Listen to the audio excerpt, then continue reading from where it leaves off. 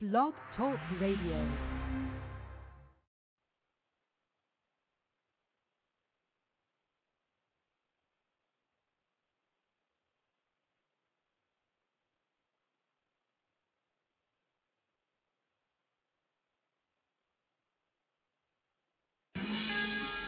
I want y'all to see this like film.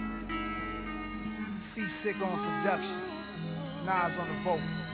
Let's go. Lots of fog at night, red brake lights. The freeway beside a restaurant, cold egg white sat on my plate like 3 a.m. This is a spot frequented by some made men. I'm high on hemp, a fly old pimp just walked in. His suit was shark skin. He woke me up from some of the thoughts I'm lost in. What fame does to niggas. Change love to bitterness, friends to fiends for the audience screams ridiculous. Jumped up, paid my tab, got in my Benz with to my old housing tenement. Visit my old friends. Some show love and some are envious. Some got the heart of gold, some venomous. At times I wanna go back to being penniless. Ignorance is bliss, I love being innocent. But life's got me on the fence again. And all is real, so all worth mentioning. If I could press pause or fast forward past the hardness, visions written bring words to life like some smitten with memories real, still ill. Now I appeal crisp like film. Ice on gold, from Mossbergs to golf clubs. Ninth hole, the white rose, the life I chose. Bandana over the eye, Dior sandals. Car doors rise with no touching the handles. Capiche, Capri salads on beaches and islands. Far from police sirens, at least for a weekend. Then it's back to the streets creeping. I like to make a free toast of champagne on behalf of this nigga speaking. At a splash of the Seagrams, roll a hash for my world-renowned goons this evening. As I circle the table like Babe Ruth, Louisville slugger in my grip for a fake dude. Back to the brain with brute force, splatter my cream but lawsuit. They hit me with lawsuit. I slip in your hall coupe, your bitch hates you worth the Jesus. Bet you never knew she too gay and play with a gay crew. OGs hate to make way for the new. Young niggas want polo, ain't fucking with J. Crew. It's safe to say I was once young and innocent, but look what I know now is all worth mentioning. If I could press pause or fast forward past the hardness, visions written bring words to life like some smitten with memories real, still ill. Now I appeal crisp like film. I speak to the street lights, the executive chief types, the fellas, your mothers with kids they trying to feed right. The Bottega wearers, modern day Che Guevaras, cause I barely survive crazy errors. Honest, always make good on my promise. I don't talk it, I do it, you can hold me to it. I was born to this life, I didn't invent it. But I'd be wrong not to take a few meal tickets. You and I are real different. We don't share the same beliefs. Fight in the ring or buy ringside seats. Either you like beef or you like to spectate. Give me gloves and I'ma do it how the refs say. We touch them then we come out tussling. The ghetto is my garden of Eden, so I keep bobbing and weaving. It's intense, so I'm hardly breathing. KO, and the winner is Nas, that's how the scene is. If I could press pause or fast forward past the hardness, visions written bring words to life like some smitten with memories real, still ill. Now I appeal crisp like film. Peace, family. This is your host, P. Moore, a.k.a. The Blue Pill. You are now rocking with the best. This is Know the Ledge Radio. Peace. I'm joined by my co-host, Brother Red Pill. Peace. Peace, family. What's going on? Everything is good, man. Everything is good. You know what I'm saying? I'm very excited about tonight's show. Yes, sir. I can honestly say that I've actually been waiting all my life to, build this particular platform to have this show to bring forth not only the master teacher, Phil Valentine, but introduce the world to his body of work, the Book of the Earth, volumes 1 to 4, easily, you know what I'm saying, some of his best work to date. I don't want to waste any time on this, you know what I'm saying, because I definitely see the callers are coming in, you know what I'm saying, the people are definitely tuning in tonight to hear from the master. Yeah, I want to give a special shout out to the family that's tuning in tonight. Everybody that, took time out on a Friday evening. You could be doing anything else, but you know what's right. So you're doing you're doing what's good, and you're tuning in to a powerful night, where the brother will definitely come and spark everyone's minds, I suggest that people, for my researchers out there, get your pen and pads ready because there's going to be a lot of information that will be dropped. For everyone who wants to archive the show, at the end of the show, you can go to the RSS and pull off the MP3, or you could press the iTunes download. It works on everybody's computer differently. Right. With no delay, is the brother possibly calling from the 954-6661 number? I don't know. Find out. Hold on 1 second.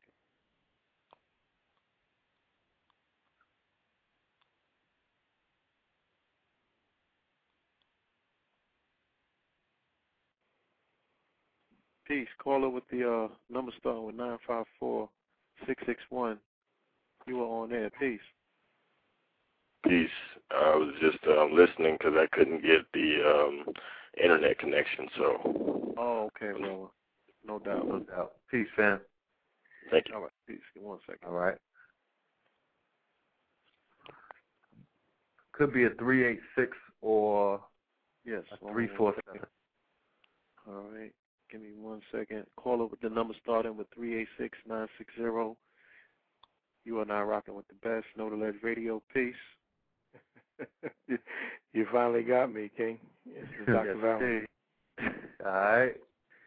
Yes, indeed. Peace, brother. Peace. Peace. How are you all today? How's the family? All is well. All is well. Yeah, we're doing better. Good to Doing know. much better. Good to know. No doubt.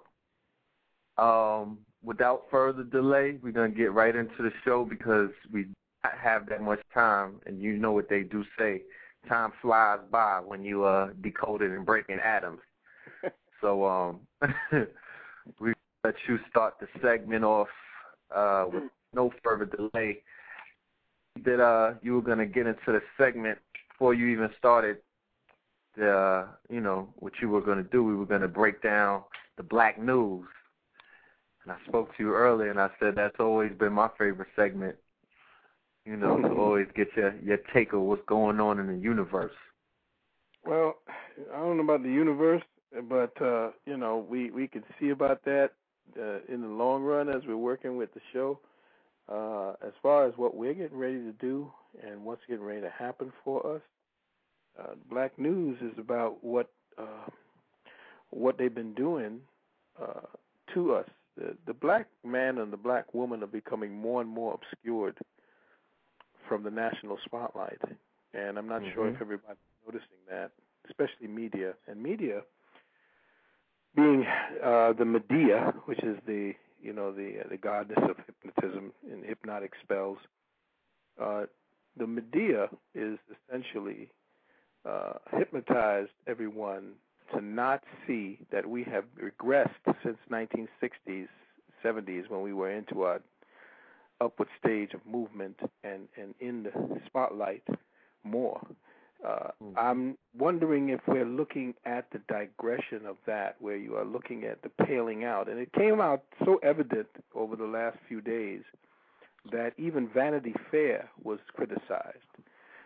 They had a spread on the Vanity Fair where they talked about all the up-and-coming stars in the new Hollywood paradigm. Wasn't a black person in there.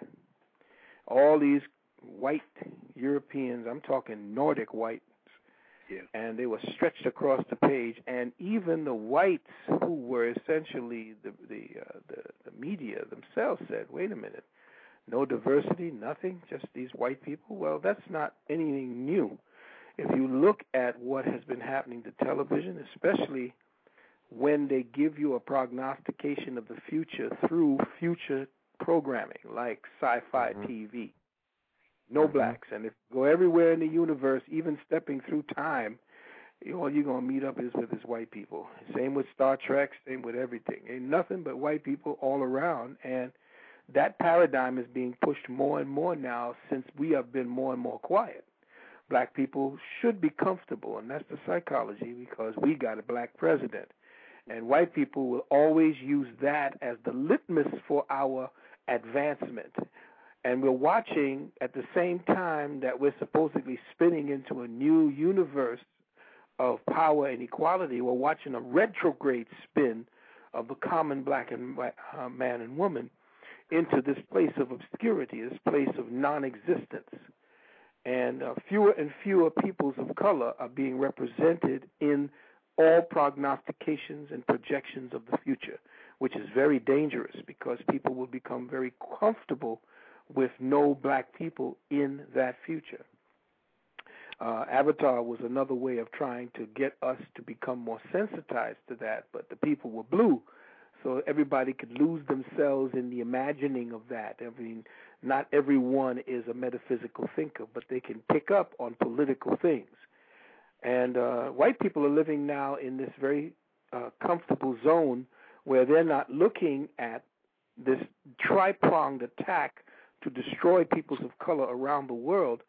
So what do you do so that you desensitize whites from actually empathizing with a whole other battlefront?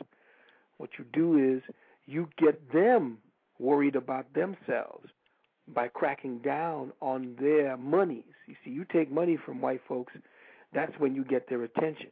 You could take anything else you want from it, but when you start taking and messing with their money, you get them away from anything. They could be over there as Mother Teresa. They'll drop that veil and come running after that bank, that bank account.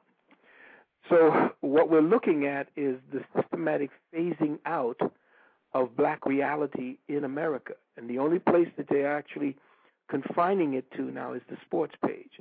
So now what you're looking at, all the places that you see black people, intellectual black people, I'm talking about Harvard grads, like this dude, James Brown, in the Showtime thing where they do the football, and him and what's his name, Warren Sapp, they get together. This guy's a Harvard grad, and he's running a football show. You look at all of the basketball, none but black people, and that's the place. That's the place where you see most black people collectively put together. Well, guess what, family? Black News says that there is a serious push by white America to get a white basketball league now, because most of white America is supposedly sick and tired of the total monopolization of sports by black people. So now they were pushing for a white basketball league to circumvent that, and they did a poll, and they were talking about all the people that said that they would definitely be down with that. Of course, there were people who were saying it won't work because of what would happen, but they're pushing for that. So the only reason that they could actually move to do these things is because they believe, white America believes, that we don't have any more to achieve. And there's nobody in the greater majority of us, the leadership, supposedly the Sharptons and everyone, that's pushing the agenda to legitimize black people for the new century.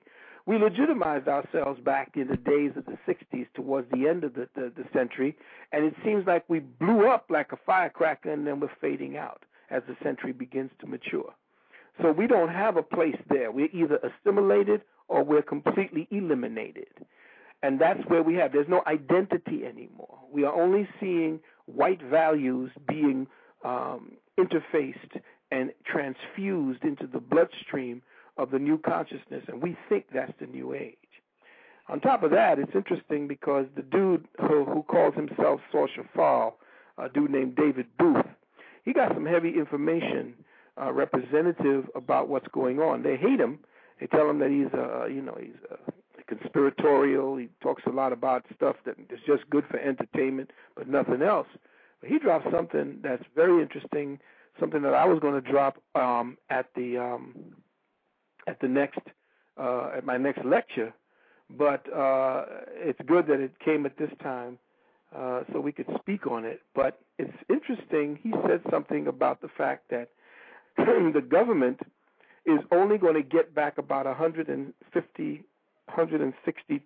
billion out of the $23 trillion that was taken from our treasury. And of course, we know that the Federal Reserve is a private organization of these bankers that has actually had their claws in the American economy since 1913.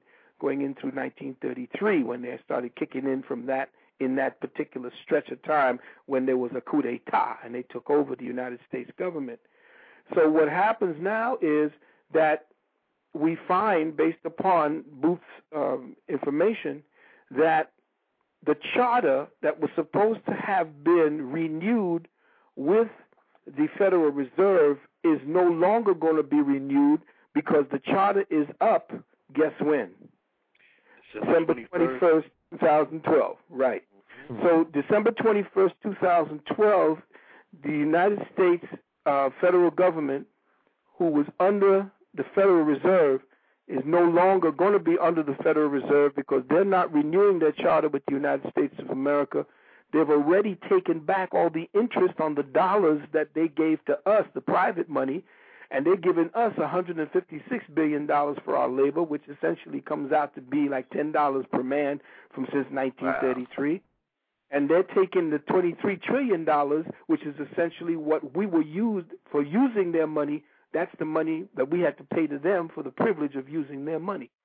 So now after 2012, we are either going to be going up under the European system, which is the new Federal Reserve, the new global Federal Reserve, under the euro, which is now worth more than us, and the yen now has become almost at par with the dollar, even greater than the dollar. It means that the so-called New World Order will be structured at that particular juncture, right when we enter into the vortex. They're going to drop what they did for the old ways.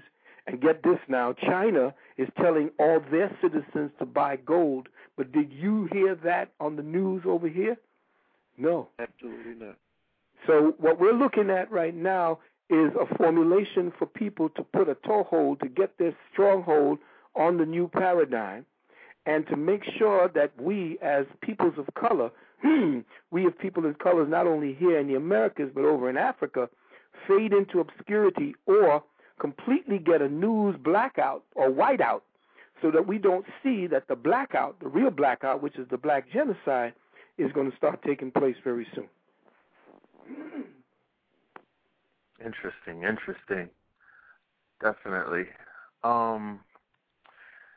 With all of these things going on and a lot of people that are part of the conscious community sounding the call that it's time to come out of her, the proverbial statement that was made by, I believe, Elijah Muhammad. Do you feel like this is definitely time to warrant, and I don't mean a global movement, and I don't mean a nationwide movement, I just mean a movement of like-minded individuals to begin looking for, solutions and alternatives to disconnect themselves from this system as we see it basically fold in on itself? Most definitely. Consciously speaking, we won't have the internet much longer because they are moving right now to get you to pay for it. It's the same way. A license, I believe. Yeah, you're going to have a license. So that's how they set you up. They set you up in the beginning, as he spoke about it, that there was a new medium back in the 20s, I believe, where they were telling you that radio gave you an interface with the people, and they used to tell you what was going on. And when radio and television hit the spot running, it stopped people from gathering together. When you didn't have radio, you wanted to get out on the street and find out what was going on. Mm-hmm. Well, now everybody is being given this information, and what's happened, we've become so comfortable and comfortably numb with getting our information from the television and from the computer that we don't want to leave our seat. We want to have a vicarious revolution. So what they get, that's it. They want to feel what happens over the YouTube or the YouBoob. And what's happening is we're looking into screens the same way that the dude from 2012 told us we would be doing back in 1930s. When they gave us the radio, we had information that they gave to us to let us know where to gather so that we can wreak havoc on the government and make sure they're doing the right thing. As soon as television came in, we didn't need to be down there to get the experience. They gave the experience to us so that we didn't have to move from there. So now we don't have anybody moving towards getting a place or going to the space where we wanted to bring the fever to them. they'll bring the fever to us, and we can have a private fever party, in cyberspace. So now that you thought it was free to listen to your radio, no, now they're going to Sirius. You thought it was going to be free for you to look at your TV, now they went cable, and they made you pay for it. You thought it's free now to do your internet, boom, they're getting ready to get you to pay for that. And then when you don't pay for it, they'll shut you down. So now we're getting ready to be completely locked out now that we've put all of our attention in there. Now that we've become so indolent that we've forgotten what revolution really means. It means fielding the foot soldiers. It means getting out on the streets. It means going into these incubators so that we could study and understand how it is we can strategize. It means using the church as a point of strategy. No longer will we do that. We don't use the church to do that because now we could bring the church to you. You go to church to sing and dance and to get a vicarious feeling of God, and then you go home, you know that you touched Jesus. What else do you really need? I already talked to God. I've been to church. So now the mind freak is, how do we get people out of that secondhand experience? How do we get people out of the addiction to secondhand experience and be ready to field bodies in the streets, or we're ready to shut down and get a real experience without all of the intrusion that comes in with the computer and the TV? You don't know what a real experience is with your family anymore. If you was to shut down the TV, the radio, get rid of all the sounds, the music, take out all your iPods, get rid of all your DVDs and all of your video games, and you just sit and look and talk to one another inside your room right now, you'd freak out. You wouldn't know what to do because you are so distracted by secondhand vicarious experiences that you are drugged for the next rush. You're drugged for that. You don't know what it is to converse, to talk to one another, to harmonize with one another, to plan and strategize with one another. And they're constantly putting people into your community to get you starting up into, debating this and debating that. You ain't got no time for debating. Either you know what time it is or you don't. Either you understand what we have to do now or you don't. Mm-hmm. Okay? So, yes, the times that we're in right now, family, it is about us shutting down the hypnotic trance that we have been in. If you could shut down your TV, shut down your computer, shut down for at least an hour just to talk to your family, reason and build with them on that level, one-to-one, blood-to-blood, you see the difference.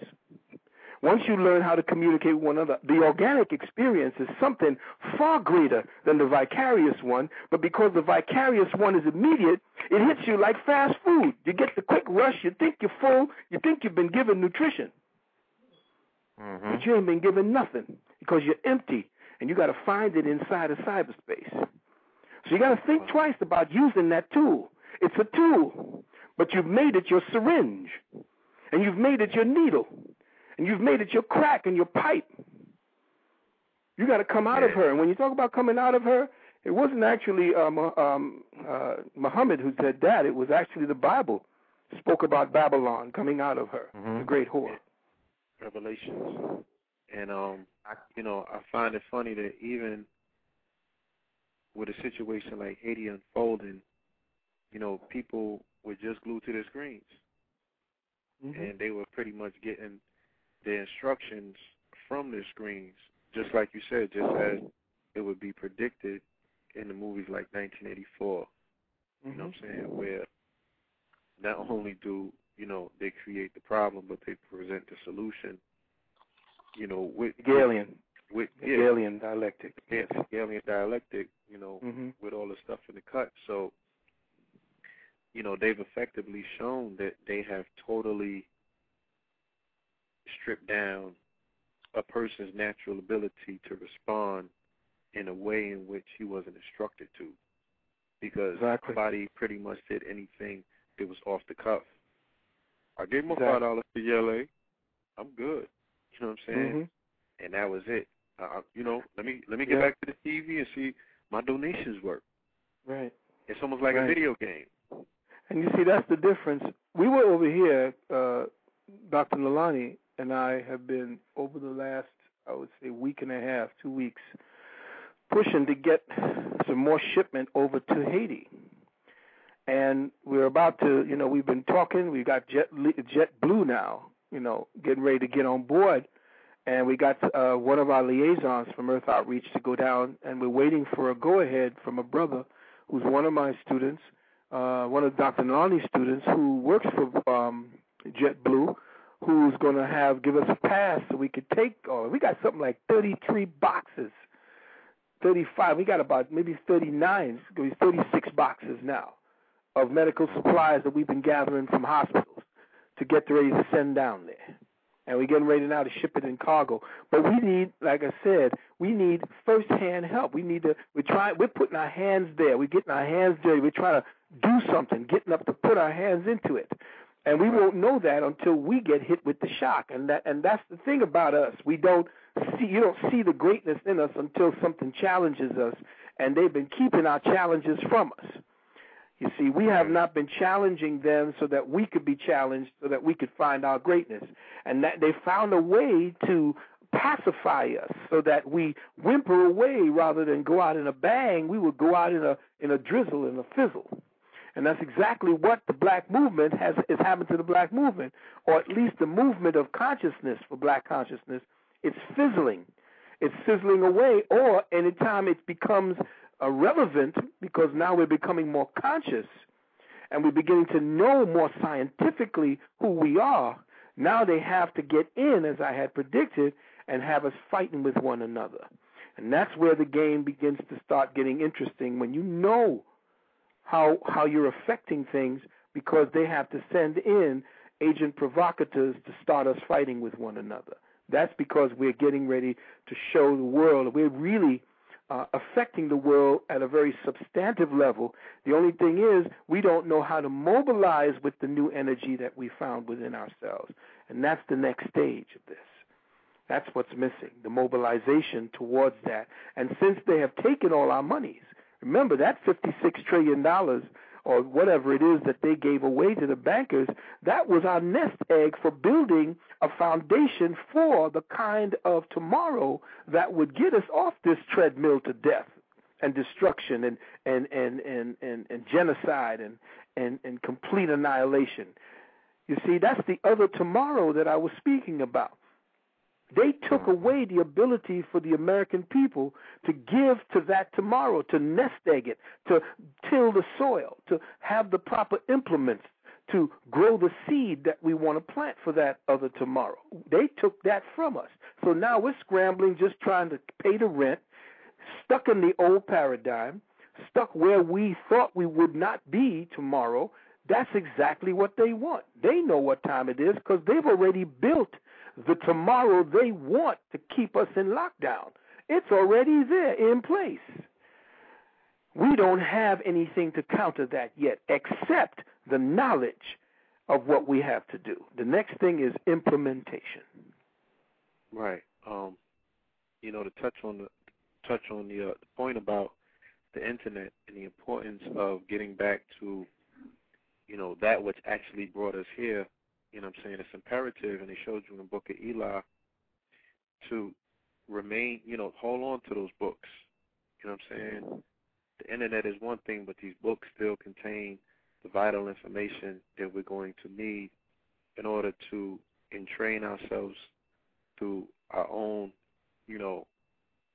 sense of reading as to what we can use that's going to be an original method. Something off the cuff, something that's not expected.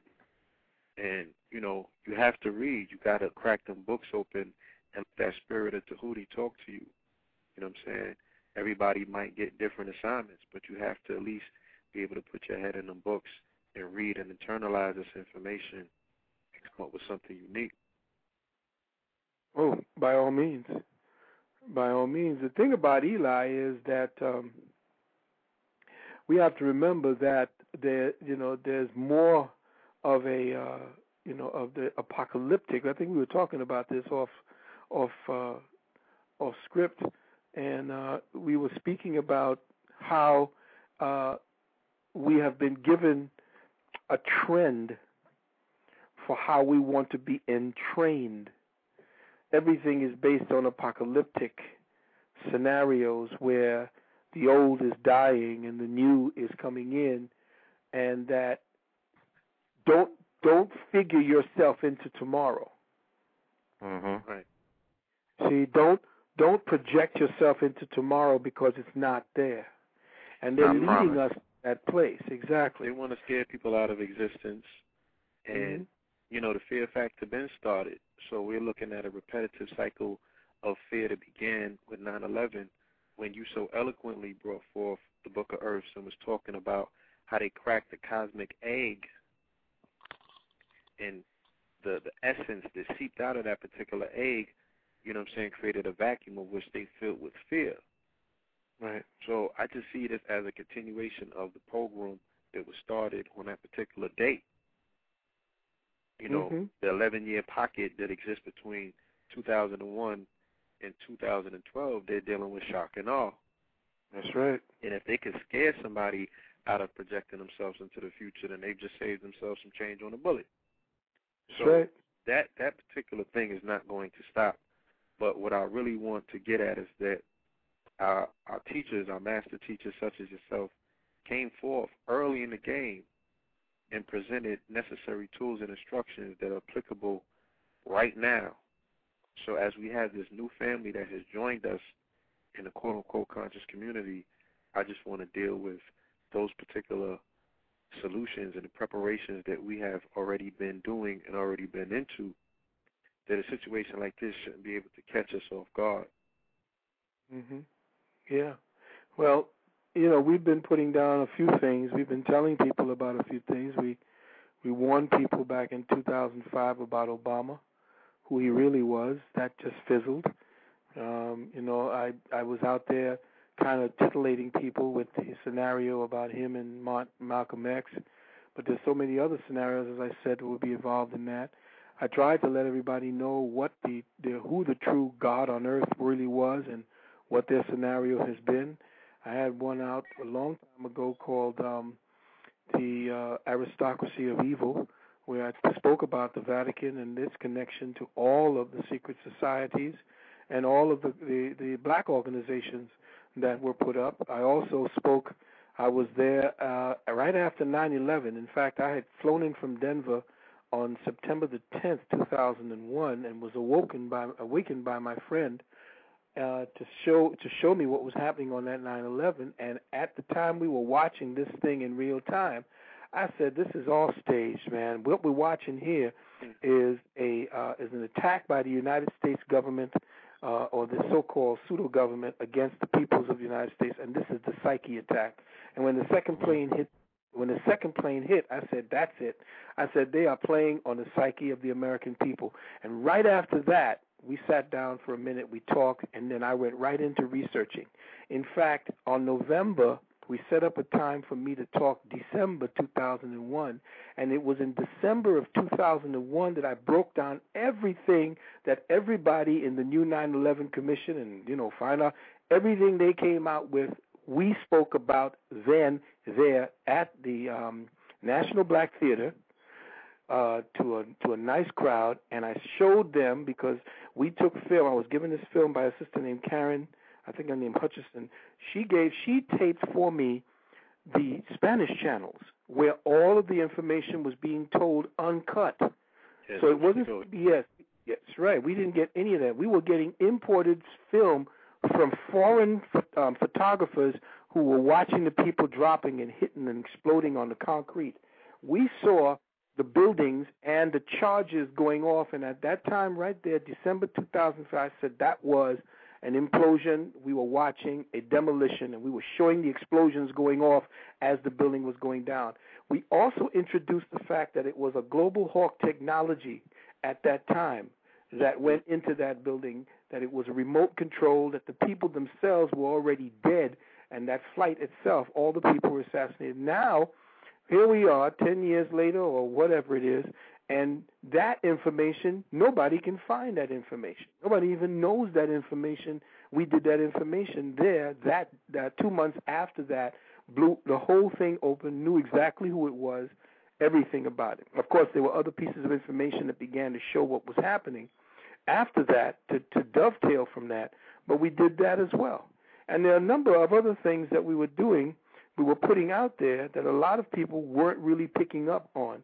And now that everybody's on YouTube coming back with the old information as if it's new, it's good. I'm glad people are getting it, but they got it back then. It was there for them to have back then.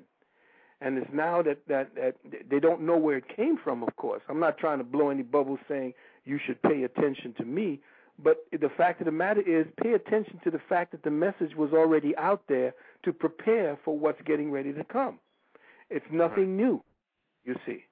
So, that's why I'm very, very reluctant nowadays to go out to even lecture, because it becomes a thing where whether or not what I'm saying is going to be used and then converted into action, instead of people just sitting around and getting masturbated, getting their third eye or their first eye masturbated by looking at my videos and looking for something that they could talk about to somebody to show them how smart they are. That's not what this is about. See, it's not about that. It's about me putting the information out to start you on the road to get off the treadmill of this tomorrow and get into another tomorrow, the one that is not headed where this destructive machinery called Western civilization is headed. Absolutely, absolutely. Not only did you come in and drop it on the quote-unquote technical side of things, you know what I'm saying, but you also, in your earlier lecture, spoke of the esoteric elements of Iraq, and you broke down, you know what I'm saying, the aspect of it, meaning spirit of Scorpio. I remember that lecture very clearly when you also brought the attention to the fact that, there's a Stargate in Iraq as well. Now, I bring that up to say there's been information that has surfaced about a Stargate opening in Yemen. We know that there's a Stargate in Afghanistan. Everywhere that there's Stargates at, we're seeing them engage themselves in these particular conflicts. Pakistan is a Stargate. You know what I'm saying? So there's also what we see on the surface, and we all, we know that there's things that are going on behind the scenes or behind the surface. A war is being fought on many levels and many planes of what we're witnessing. Do you have any further information about those connections that you might want to build on? Well, we're dealing with a terrestrial synapsis, a linkage, a network of what we call gates or power gates. For this term, we could use stargates. But over here in the Americas, there are two of them that have so far been identified. And that's in Mesoamerica, which is in Middle America, and down there by the southern tip by Brazil, and somewhere towards the western part of the South American continent. Then there's one down that's opening up at the poles. And all of these gates are essentially going to be aligned once we come back into the carousel, once we start dipping into the southern quadrant.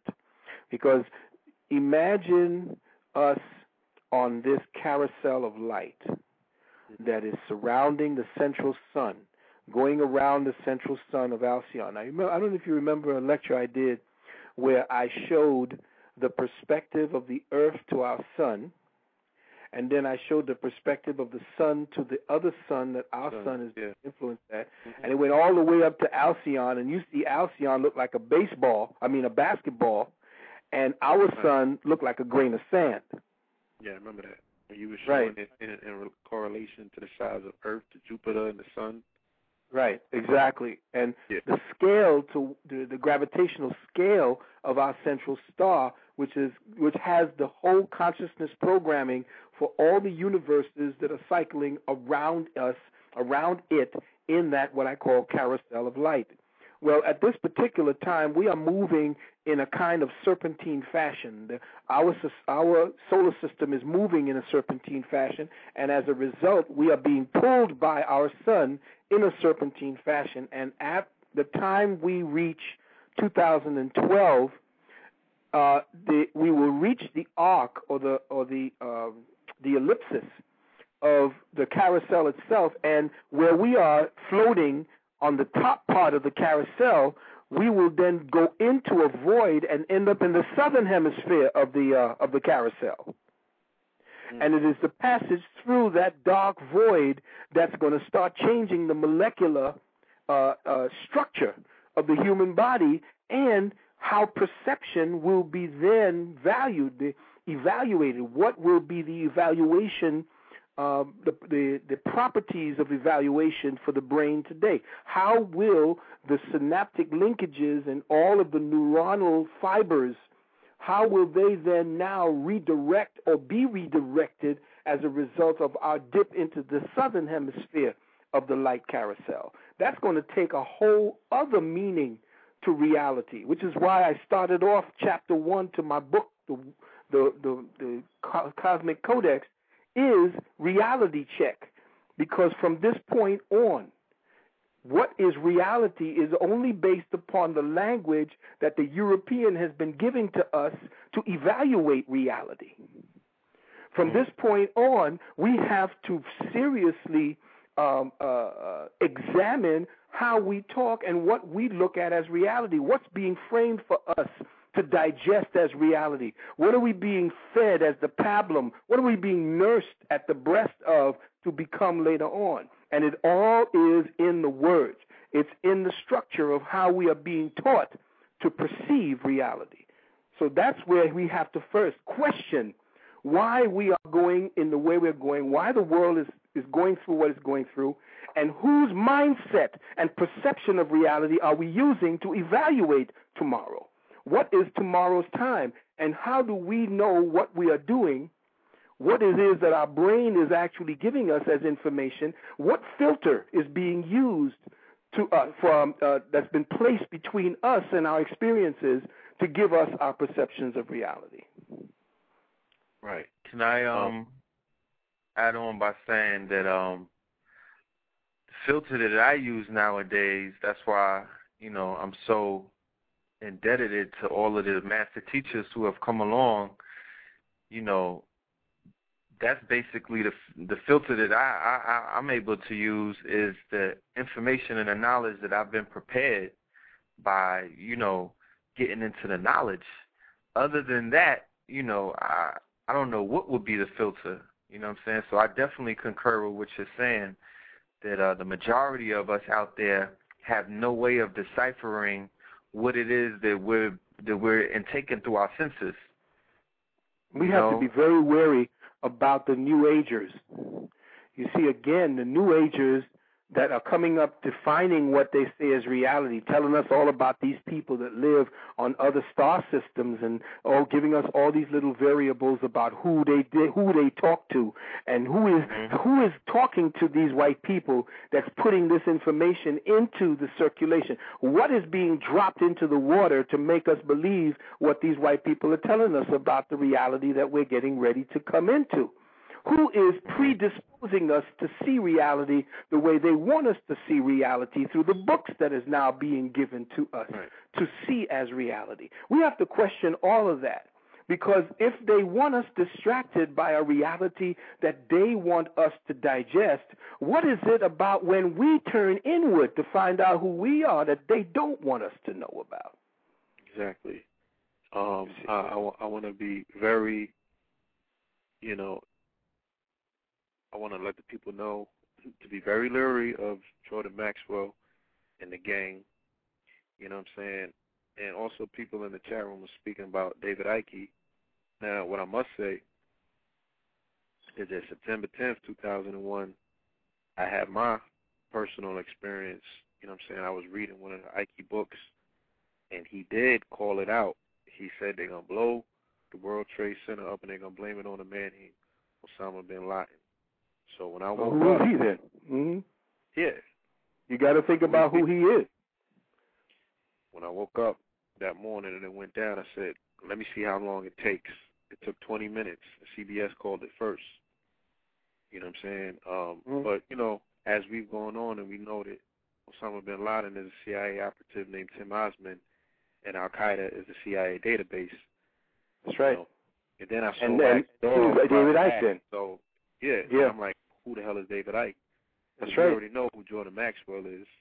Mm-hmm. You know what I'm saying? In terms of being partial to that particular paradigm. You know, and none of those people told you who Alex Jones was.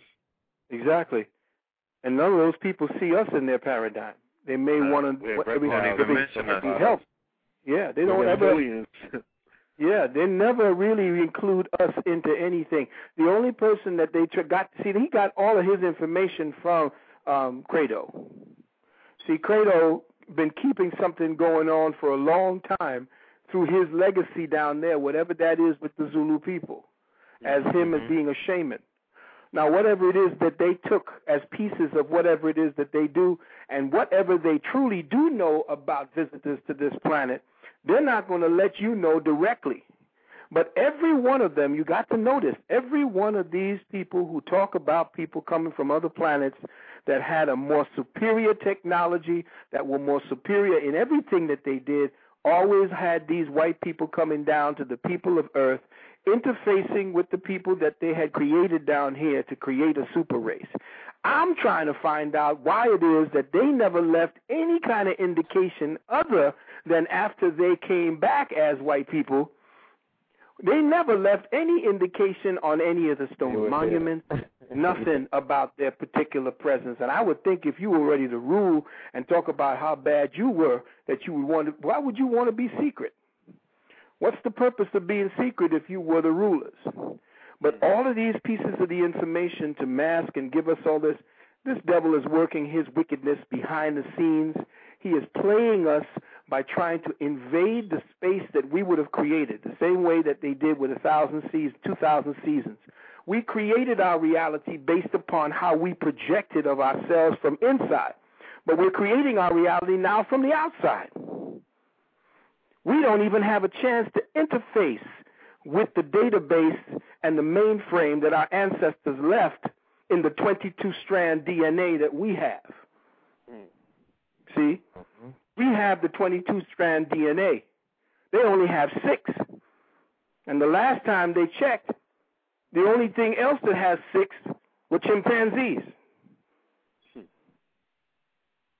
Would it be to our benefit if we were to begin to travel the world, especially the brothers who are into the knowledge the way that we are right now, to begin waking up this DNA? Well, the DNA is going to be awakened after the thought structure changes. The DNA is simply just holding the pattern in place based on the conditioning of the mind. And the language is and language is then holding the perception of reality in place. Remember, language is the glue that solidifies the reality that you're functioning in. You give a person the language to describe their reality, and that becomes the reality. The definition of reality becomes the reality. That's going to be my next lecture. My next lecture is going to be on law, the metaphysics of law, and what law really is. Because a lot of the Moors are not telling it from the perspective of the metaphysical. They're speaking, yes, and they're bringing us around the navigation points and so forth. But law has a much more gossamer, a lot more subtleties to it and what it really means. Law is essentially a containment unit. It is a unit and a construct for containment. It is the containment of a specific energy dynamic, and within that specific dynamic is what regiments all movement, all life, all forms of predictability. In other words, law is the way you structure predictability of behavior. And we don't make our laws. Our laws are imposed, you see. So we don't know what law is. We don't know where it originates from. What is universal law? Starting at that point, you begin to understand that law is nothing more than the exteriorization or the expression of invisible intention. The invisible intention sets itself up as law in the how do I say that so that the family can understand? Law becomes the one thing, which is God. But principles are those things that emanate from law. They're not separate or things like a principle being something you could tangibly touch, but they are just modes of operation for the divine intention to express itself. Now, when you understand that, you understand as you go lower down the scale how we are regimented through principles and laws. And those of us in the Moorish community who deal with the Wasatch, deal with Moorish Science Temple and so forth, they're coming into this thing now where we're looking at patriarchy versus matriarchy. And they're saying that the patriarchy has been ruling, and now we need to bring the matriarchy in. Well, how do you deal with ma'at? Ma'at is the balance of the wings. Ma'at is the law, and they show you a feminine principle, but they show you the law with the wings, which is the masculine principle, which is the spiritual principle. The spiritual principle is invisible. The only reason we see the mother as the one who is the lawmaker, she is the law dispenser. It's because matter is where the intention of the invisible comes out as the principles of law. But it isn't she giving the law, she is simply dispensing the intention that came from the Father principle. And the two work together. But as I said, most of the civilizations that were either on the downfall or that were essentially very young in their mentality look at the mother as God. Just like you look at a baby who looks at mother as God because that's who she is to the baby. Mm-hmm. Well, anybody who starts pulling on God as mother has a very infantile perspective of the totality of what is. Because God the Father had to make her a mother for her to have become a mother. And the dispenser of the Father's will is showing on her lap as she nurses the son. So to say that you are ruled by a mother principle is ridiculous. Isis is the veil that you must lift in order to see the Father. And it is she that gives you access to the Father, which is the invisible, which is masculine. The feminine is always something that we see, touch, taste, sample. So law will always manifest through the manifestation of matter. We will see it in the law of cycles. All of that is matter in action. But it is what is behind matter that is the true law, the dispenser of the law. I mean, not the dispenser, but the original intention that became law.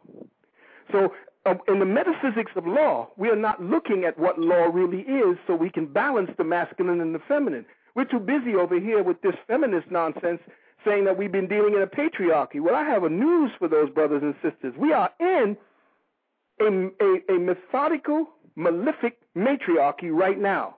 The only problem is those who are dispensing the will are reversed. The polarity is reversed. We have a matriarchal mindset in the mind of the men. I wouldn't want to call them that, but in the mind of the men dispensing the laws today. And the ones who are enforcing it are the men. So it looks like there's a patriarchy, but it is not. It's a matriarchal mindset being enforced by patriarchal aggression. Right. The quote-unquote lawgivers have on black skirts. Well, I'll just say to the people and brothers, this is no animosity towards anyone. The problem is that we are not looking at this thing in ma'at. We are too busy going in different directions. We're going from one polarity to the next, and we have not found the common ground. The masculine is always the invisible. The feminine is always the visible. So therefore, you cannot look at the visible and think you know what's going on. You have to understand the laws that are behind that. So laws, again, are all instruments of containment, to contain your behavior, to control it, to redirect it. Mm-hmm. So if you're going into a matriarchal mindset, you're going back into the womb, which is another form of containment. So you have to understand, are we ready to go back into a form of containment? Because that's exactly what they're getting ready to put us in. This whole society has been taking away your ability to be individual.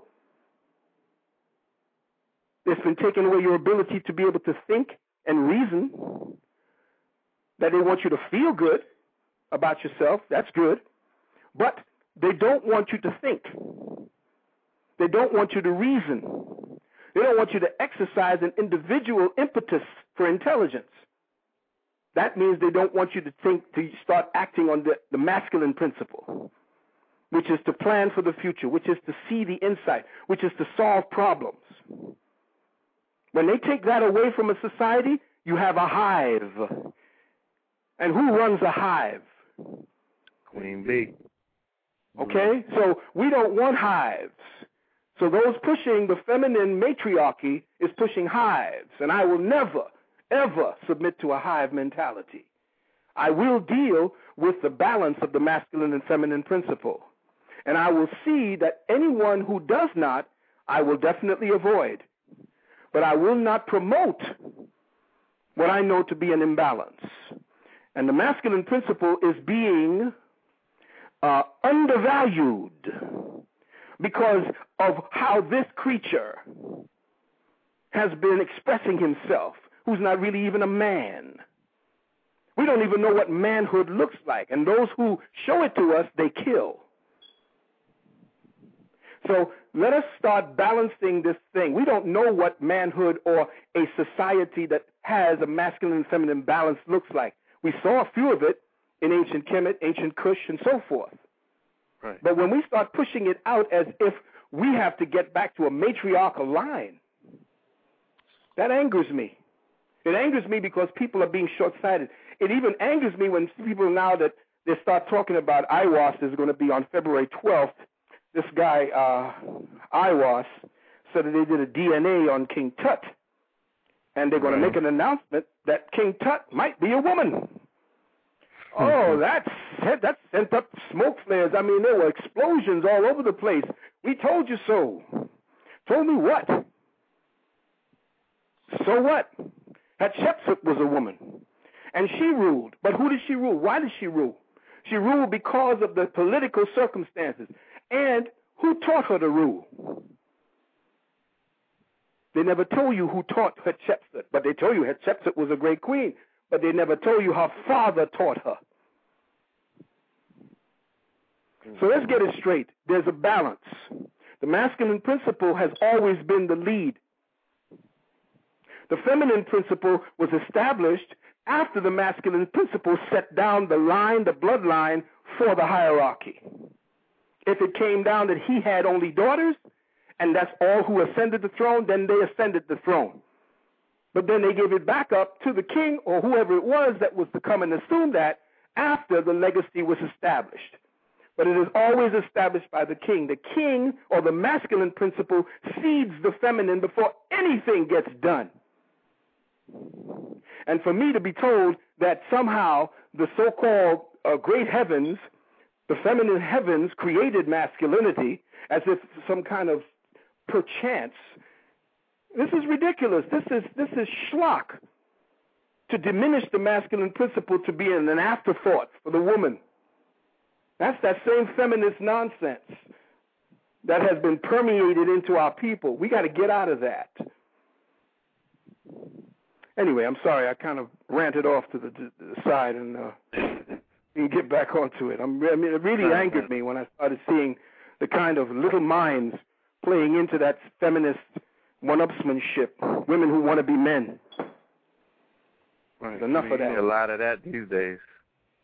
Big time. I'm sick of it. I'm sick of people buying into that type of feminism and the kind of nonsense that tells me, and again, those brothers and sisters don't read their history. It isn't until the ascendancy of the matriarchy that we begin to see the downfall of a civilization.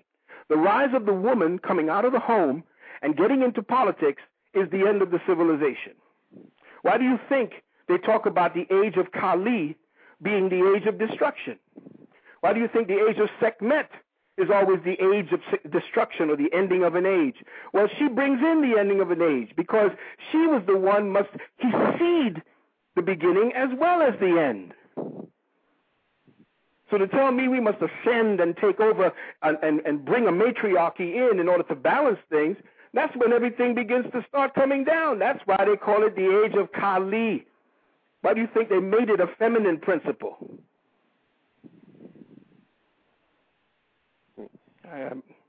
Anyway, next question, beloved. All right. I want to start building a little bit on the Kemetic mystery system, the sciences, the high sciences that many of us are into these days. So I want to get right into it, and I want to talk about the science of death, but in the aspect of transformation. Can you build upon that? Well, the science of death is transition, as you said. The secret is to the shaman. Life is actually preparation for death. And when you go into the deeper mystery schools, it is to prepare you for a good death.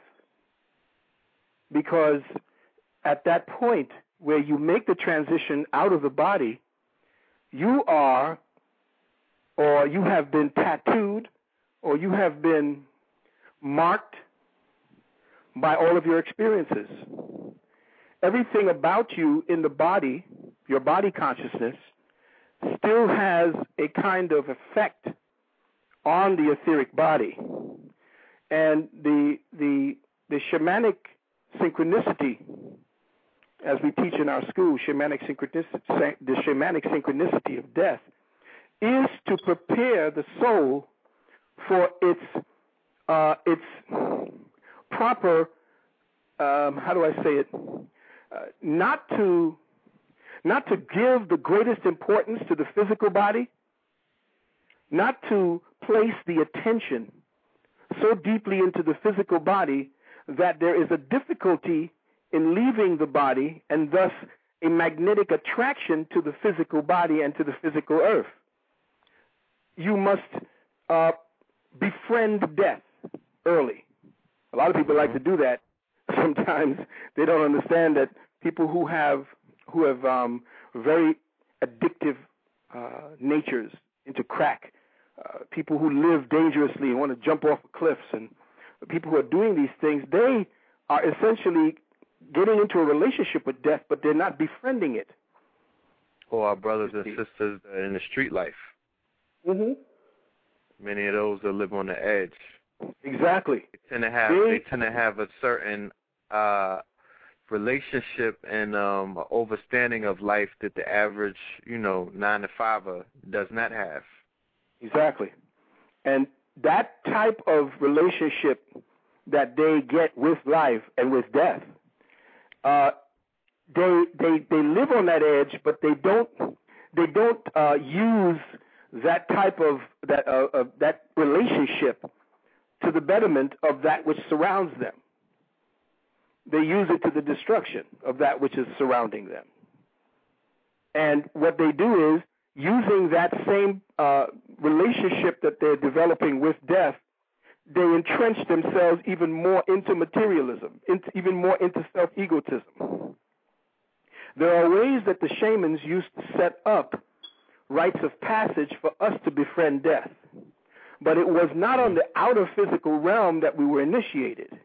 It was in the inner realm, through the peyote, through different ways for them to say certain chants while you were on the psychotropic drugs that opened up doorways to entities and situations that your mind would be exercising with, and you'd be going through these things while they guided you through these to this relationship that you had with death, and brought you back into the body with that experience. Same thing they did in ancient Kemet.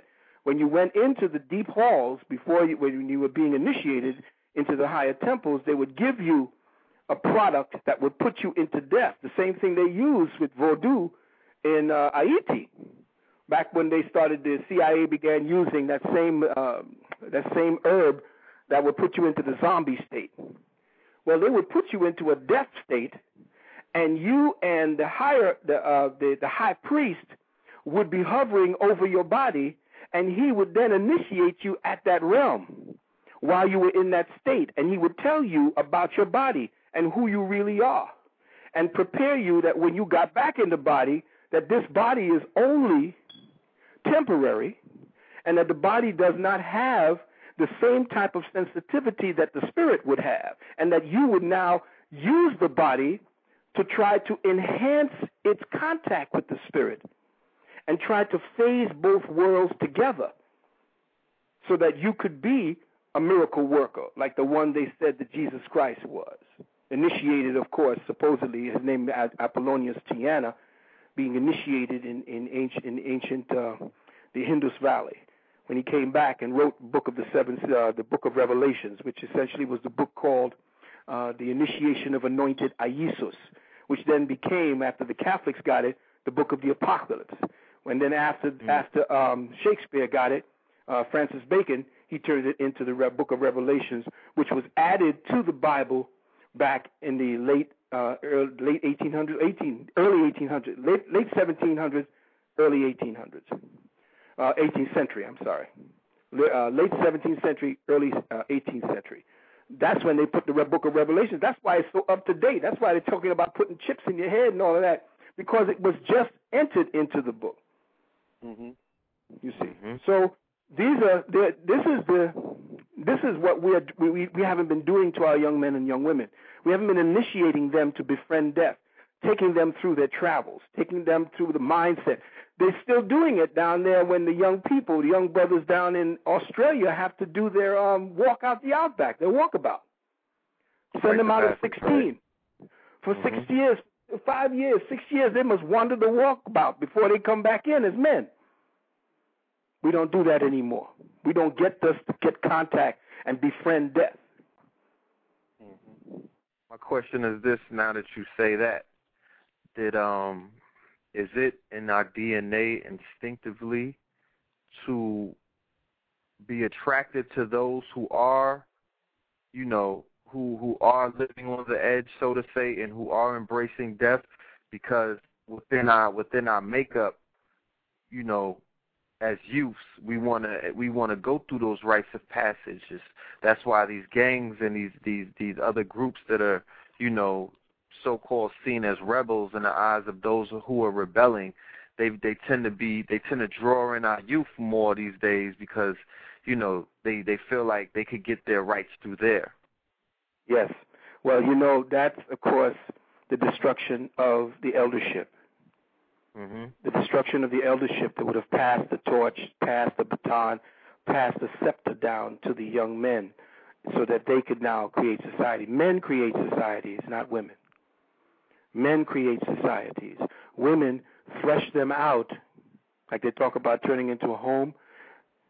They have this thing where I saw on Facebook, I think somebody said it was unknown. It says a woman could take anything and make it into a wonderful thing. You say, just give her some sperm and she'll give you a baby.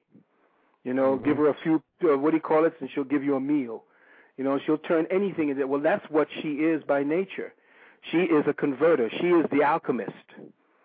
It also said, give her some shit, and she'll give her crap, and then see what she get back. Right? She'll give you a ton of shit.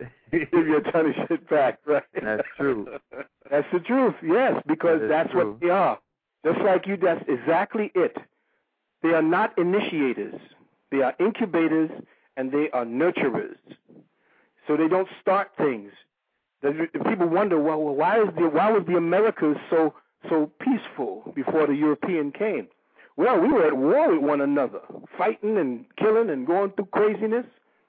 But it's natural. You have to look at this too scientifically. Whenever a society is first being established, it's the masculine principle that must make sure that they tame and, quote unquote, civilize the environment before the woman can actually bring forth children and nurture them. You can't be nurturing children in a battlefield, in a war zone. The men pacify the environment, establish the society, give the materials for the woman to build a house into a home.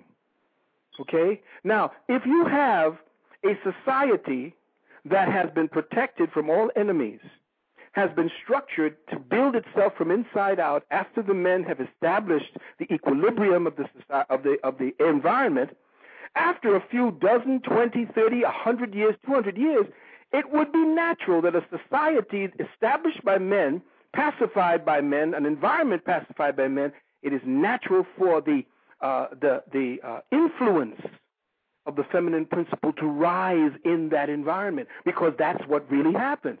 If you provide the environment for a woman to flourish, use her creativity to nurture, to bring forth life, to bring family together, to nurture, to bring the best out of it, the beauty of a civilization, that's automatically her whole, who she is will rise in stature, and she will rise to great heights inside of it, and she will be deified as a goddess because of what she does. And that's what we did. It wasn't women building them statues. We recognized who the woman was. It was men building these statues of the masculine and feminine principles, the gigantic dick that you see that become the steeple of the Christian temple, the gigantic house that you see, which is the yoni of the woman. They understood the balance between two things. They understood the force of nature, the creative force of nature. But to say that one ran it against the other, and we're looking at the end of days, please, my brothers and sisters, this is the end of days. There is nothing natural, normal, or in equilibrium over the last 150, 200 years, even 1,000 years. This is the end of days, which means everything is spiraling into disequilibrium and destruction. So nothing looks right. And to say that this needed and that needed without understanding the equilibrium, the science of equilibrium, is ridiculous. And that feeds us even more. It feeds the animosity and it feeds the destructive principle even more. Wow. Do you prescribe to the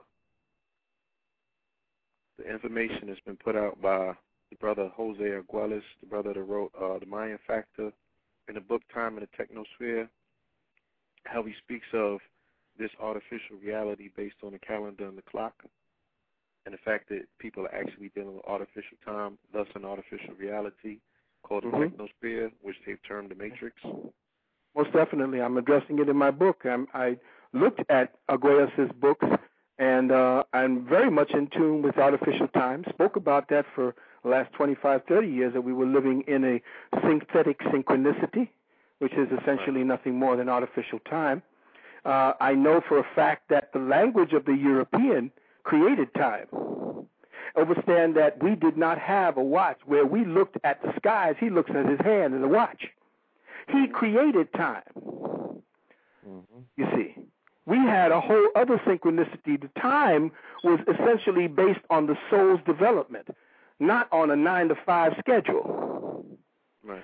The European has a fractal brain. His brain and his lens, based on his inability to process solar light energies and waves into consciousness, or at least to synthesize the light codes, he sees things in fractals. His whole world is based upon a language, a hierarchical language. In other words, black versus white, good versus evil, superior versus inferior.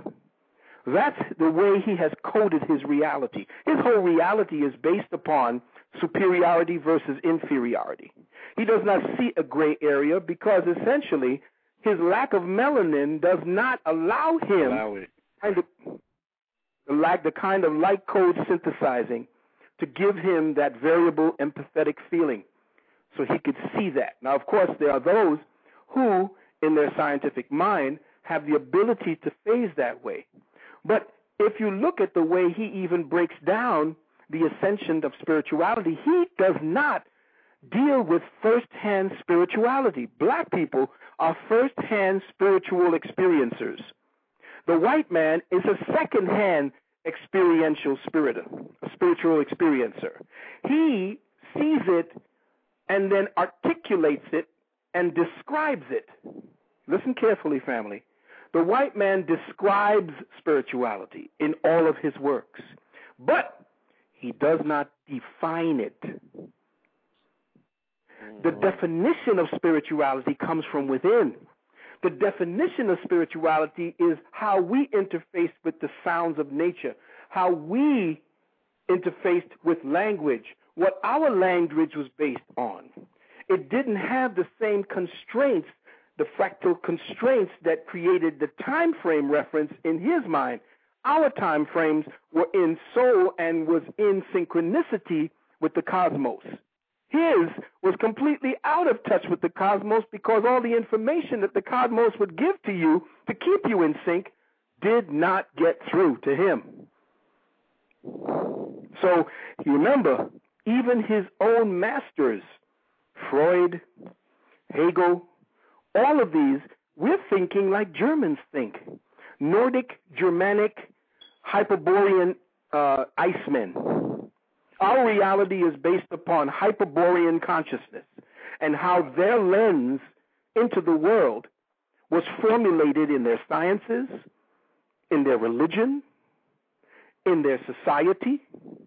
Everything is based upon his languaging system, which is how he fractalized the world into these little pulses that we call time. Right. And I was just having a conversation yesterday with a brother. It's very interesting that you said that about our perceptions being linked to our language and our inability to perceive based on this very limited, tongue that we have based on the quote-unquote English language. Modern. Yes. And, brothers like A.A. Rashid that brought along the aspects of the Hebrew, which has personally allowed me to delve into the underpinnings of quote-unquote language by dealing with a more three-dimensional approach. I have a whole different concept of reality, and it has definitely transfigured the way that I relate with reality based on me being able to attach a different definition to it and understanding that that definition is a whole lot older than I am in this particular physical incarnation. You know what I'm saying? I know that I extend way further than that, but it brings me back to a time where I understand that there is a quote-unquote devolution taking place because they were a little more enhanced back then. The things that is being dealt, the cards that are being dealt right now are simplistic. They're pretty much dumbed down. Exactly. You know what I'm saying? So I have to go inward. And that's another thing I want to say, philosophizing and dealing with intellectualism and reading, all of that is cool and everything. But if we can't master meditation, if we can't go inward and extract these particular truths for ourselves, you know what I'm saying? If we can't master the art of breathing, all of this is naught. Yeah. Because that's what it's going to come down to. Well, the more we participate in the emotionalism that he creates by him instigating things to keep your attention focused into the material. Remember, I told you that every time you are turning inward, paying him no more attention, getting into the, finding the escape hatch out of here, he does something to get your attention. He kills one of your brothers or your sisters. He does something heinous enough to get you looking again at the outside world. I have said back in the days at my private classes that the black man and the black woman are already seated on a whole other reality, and that those who were left behind were here to make sure that the new souls that were coming in would definitely have some kind of equilibrium or balance, because the kind of pain and suffering that the new root race is going to be feeling, somebody had to absorb all of that kind of heinousness, had to absorb all of the madness, all of the, somebody had to stay here and make sure that this world didn't split apart because of what this devil was going to bring in. And we are the ones who stood back in order to make sure that that this particular school, because this is where we are, and I know a lot of brothers who are there saying we don't want to hear none of this metaphysical bullshit about, oh man, this devil wants this, he's living in. Yeah, well, understand that there are other realities that you're only now coming to understand that he's not letting you know exists, that we're trying to tell you exists, and that the physical body is temporary. And that what it is, the idea and who you are, that never dies. That becomes part of the mental, the psycho-spiritual, thought stream or mind stream that people pull from every day, that they feed on a whole other reality that is being nurtured by us, by our ancestors who went before us. This is nothing new. So our time to revisit who we are is now, so that we can make our leap. Now, if you want to stay here and make a better world based upon what you think you need, then you're going to have a conflagration that's going to bring us back to year zero, because we're going back to the Stone Age based on that. Because this devil got weaponry and machinery that you just saw an example of when he hit Haiti with a seismic weapon. Can we do that? Yes, we can. Have we done it? Yes, we have. There are documentations and chronicles of us going to nuclear war and acting the fool. This ain't nothing new for us. The white man believes that he's the quintessential of everything, that in the last 300, 200 years, 150 years, he's gone from knuckle dragging in the caves of Europe, and now he is supersonic and up and out of space, and he wonders, wow, how is it that we did this and you black people couldn't do it? But more and more the evidence is showing that we did this, been there, done that. We got the T-shirt. In fact, we got it carved all over the walls. So this ain't nothing new for us, and why would we want to even go back to try to assume and pick up from where he is left off or where he is getting ready to come to? We don't need that. There's another tomorrow. There's a whole other reality that we can set our sights on and begin building towards. But it ain't got nothing to do with what this creature is giving to us, and we have to be able to pull out of this. Like you said, come on out of her. Right. The boards are lit up. You know what I'm saying? I'm going to pull some callers in. Before I do that, to touch on a point that you're making, I want to read a quote that I got from the Wired magazine. There was an interview with the European named Peter Thiel. Now, Peter Thiel is a billionaire who created PayPal. He was also the first investor in Facebook, so he got buku cash. You know what I'm saying? But yet he's not pessimistic about the quote-unquote Europeans' future. You know what I'm saying? So he has been putting his money into space travel and things of that nature, artificial intelligence and all this and all that. But yet and still, he's still not optimistic. They call him the utopian pessimist. Now, this is what he says. He says, I think we have to make those things happen. He's talking about space exploration and artificial intelligence. We should be looking at technologies that might lead to really big breakthroughs. As a starting point, let's just go back to the science fiction novels of the 50s and 60s and try to run the past 40 years again. This is what they're dealing with. Mm-hmm. So even their weather modification programs is nothing new. Mm-hmm. These are things that were introduced into the public consciousness in the 40s and the 50s and the 60s. Exactly. You know what I'm saying? And now it's been materialized based on, I don't know whether it's based on the mental consignment of the people that it was introduced through, whether through cartoon or comic book. You know what I'm saying? Whether melanated folk made it real or what have you, or he's just tinkering with his toys. But he has to reach back in order to propel himself into the future. He knows the future don't exist for him. Mm-hmm. He has to convince you of this through his science fiction. Exactly. And his With movies. that, In his movies, you have to also look at this, and I tell the brothers and sisters out there, if they want to know part of the artwork and the world that was created in Avatar, they need to go back to Edgar Rice Burroughs' series of books called John Carter on Mars. Okay? Mm-hmm. Edgar Rice Burroughs, the dude that made Tarzan. absolutely. He did a series people don't know about called John Carter on Mars. And there was a planet called Pellucidar. There's another one. Look up Pellucidar, Pellucidar, I believe. But look up these because this is where he has been telling you about the future. He's been telling you about space travel. He's been giving you the story. He knows what time it is because he's been in your archives. After Conquest, he dug into your archives. That's why you don't find he's got all the symbols of different animals from places where black people live. So he has lions up in England. There ain't no lions in England. He's got dragons up in England. There ain't no dragons in England. None of these creatures that he could find dug in the ice can he find anywhere else but places where black people live.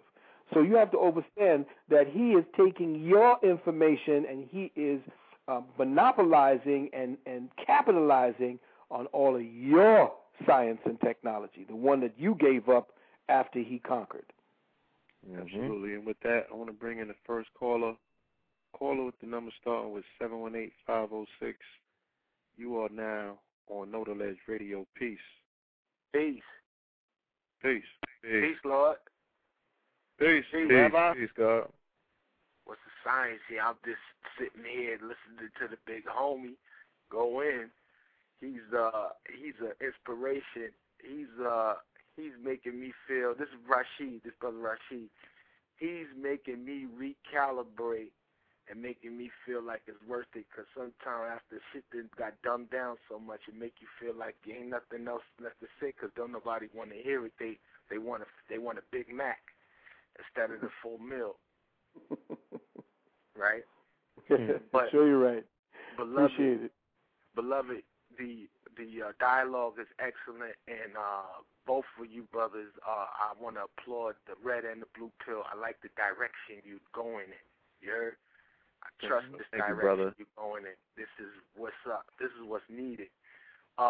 Reverend Valentine, your statement with Edgar Rice Burroughs, we are on the same frequency, and Twin, your statement regarding the Wired magazine article is awesome, and this is what we are endeavoring to do, I suppose, with our autonomous nation of arts and science.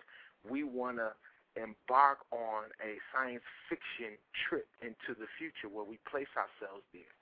And they are not creating anything new. I'm delving further into Avatar. I'm finding that the female Netiri or the Netter, they're telling you to go to Egypt. I go to Egypt. She's actually, some people are saying she's feline, but she's actually has cow ears. She is Hathor, and she represents the end of the 10th cycle. So she comes in as Heru, the house of Horus, to embrace Horus in order for enable him to be equipped for the end age. This is represented numerically as 1/72. We at the final juncture of what they call the Annus Magnus. So when you look at how the Temple of Hathor is situated, it's directly, she's looking directly at Abu Simbel, and that's where everyone used to go get married. So in Avatar, they're showing what the old Jewish credo of all their films has always been. It's been to amalgamate into the genus. Al Jolson's first film, The Cantor's Son, most famous film for Jews and American pictures, is the first film that introduces actual sound, right? This film, he has to decide, am I going to be a Jew like my father, or am I going to be a part of the new world? And his gauge to get into the new world is he sings to his mother in the final parts of the movie. He decides to be a part of the new world and take on a Gentile wife, right, which is a non-Jew. But he sings, oh, mammy, but when you look at his face, it's painted black. So the man from Mars, John Carter, he gets swept to Mars by him mingling with some Indians who put him in a shamanistic ritual that sends him out of his body into another world. You see, there's nothing new under the sun. And then when you go to the Temple of Hathor, those light bulbs that white folks been trying to tell us is light bulbs is actually the apparatuses upon which the avatars were sent in and out of the world. Those ain't light bulbs. And the snakes in there don't represent light. They represent the photonic light inside of DNA, you see? And then those people who are supporting the lights are actually meditating, and their consciousness is within the DNA. So now this is the same story when we go to the Ashanika people in South Central America. They tell the same story, you know? So you set another fire breath tonight. And thank you, twins. I love the direction y'all going. Keep going in this direction, and we're going to redeem this whole situation, brush our shoulders off of that downstairs bum-ass shit that don't nobody care about. Feel me? I feel you. Real talk. Thank you. Peace, I'm out. Thank you very I got to much, get back brother. to work on Avatar Zan. Monsters balling 4.4 million light years away. I only got about 15 minutes left. I'm just editing the last final parts of this. It's going to be crazy. You heard? Yeah, James Cameron and them going to be mad at us. You heard? As they should be. Word. All right. Thank you, Peace brother. to the gods. Peace to the goddess. Peace to the children. Peace. Definitely. Thank you very much, brother. And I just want to say that the tree also is representative, the same spiral is representative of the life, the first DNA that was created, and it also is representative of where Asa or Asa was actually encased by Set. So with the destruction of the tree, with the moving of the tree, it supposedly freed Asa, who was supposed to have been taken up in this in the body of this dude who came along to become a husband, of course. But again, the whole symbolism is in line, as Brother Rashid says, is in line with our mindset. He is trying to place himself inside of the story that was already written. He has no place to put in. He's editing as he's going along to give himself a structure, an anchor, a root in the reality that we created. Yes, sir. Absolutely. All right. I have another hand up in the queue.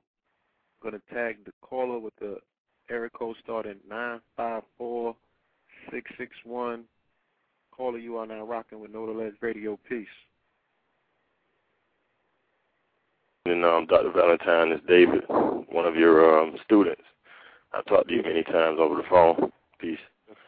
I have a few questions. Like I've told you many times, I've always had questions for you, but I've never been able to really ask them.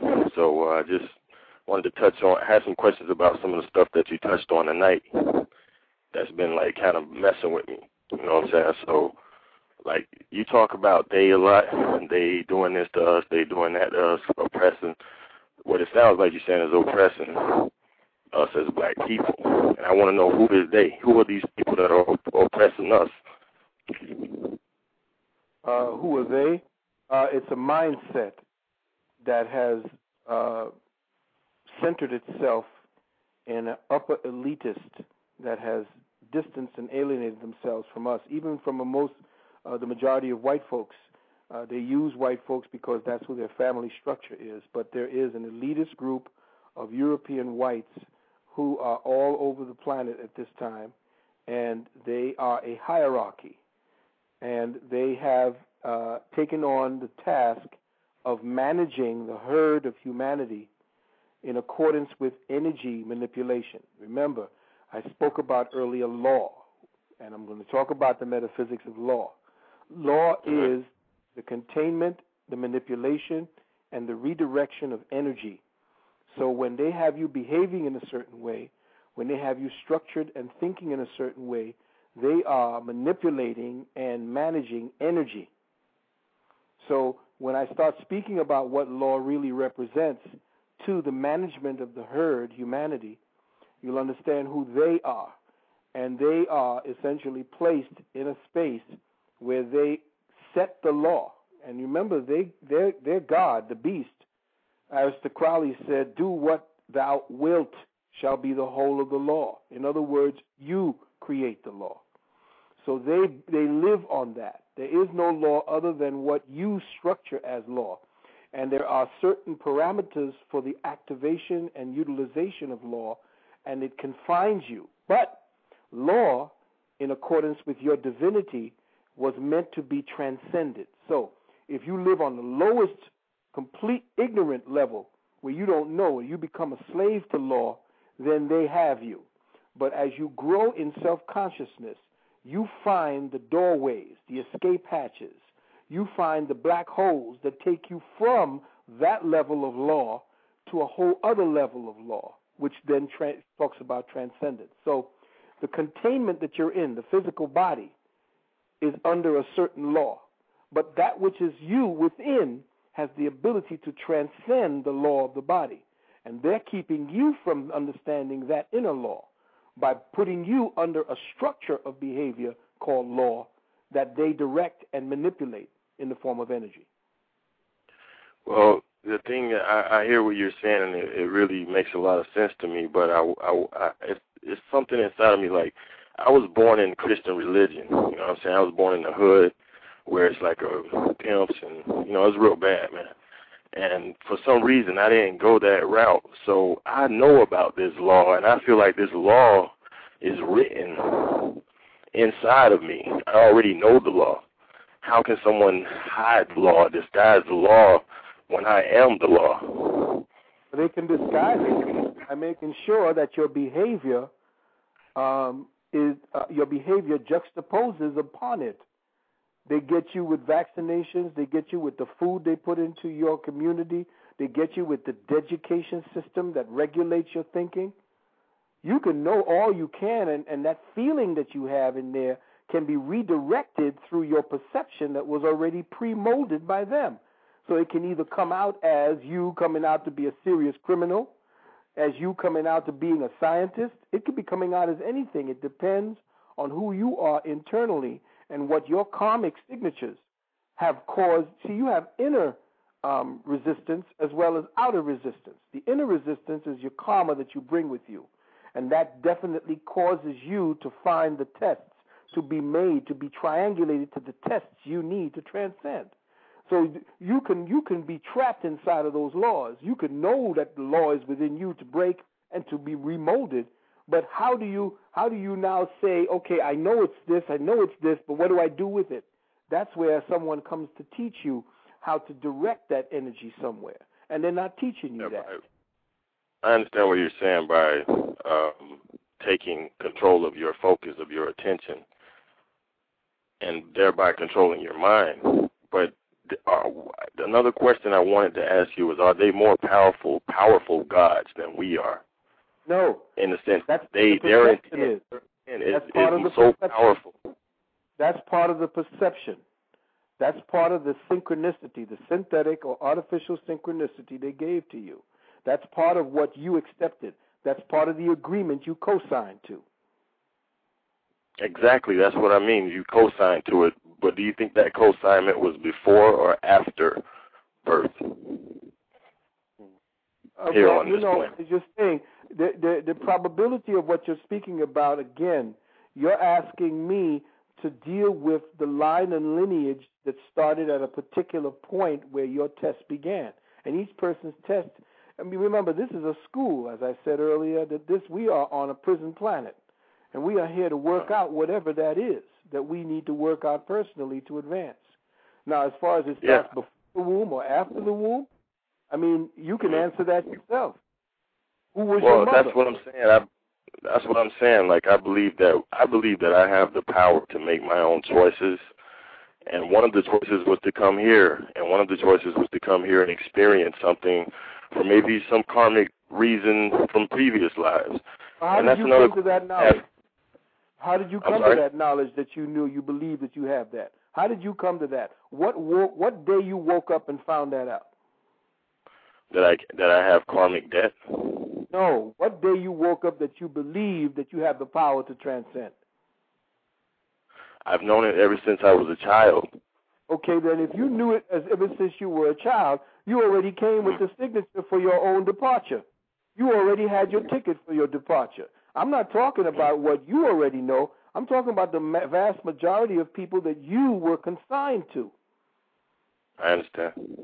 See? So you have been assigned. You chose this particular path that you've taken. You chose the mother. You chose how you are going to work this particular section of your development out. And people say, well, no, that's not it. It's all happenstance. You come, you go, you live, you die, you eat shit, you fuck, you do whatever you want to do, and then you get out of here. And then what? You don't be anything. And then what happens? You get seated sometime. Do you have any memories to carry on? I don't know. I don't know what I'm doing here. No, see, this is the disorder that they have structured for you. And this is what makes you stronger. You had to find your way back to this point so that you could even have self-realized. Exactly. Coming from the 0 to the 1. Exactly. But, and that's all there is, 0 and 1. There are no other numbers. So is there a karmic debt that overall, besides me, because I don't even think that I'm human, but besides me, is there a karmic debt that black humans, and when you say black, do you mean all melanated people or just the darker. I'm not even talking about humans. I'm talking about that which was created at the point where the Creator began to self-realize.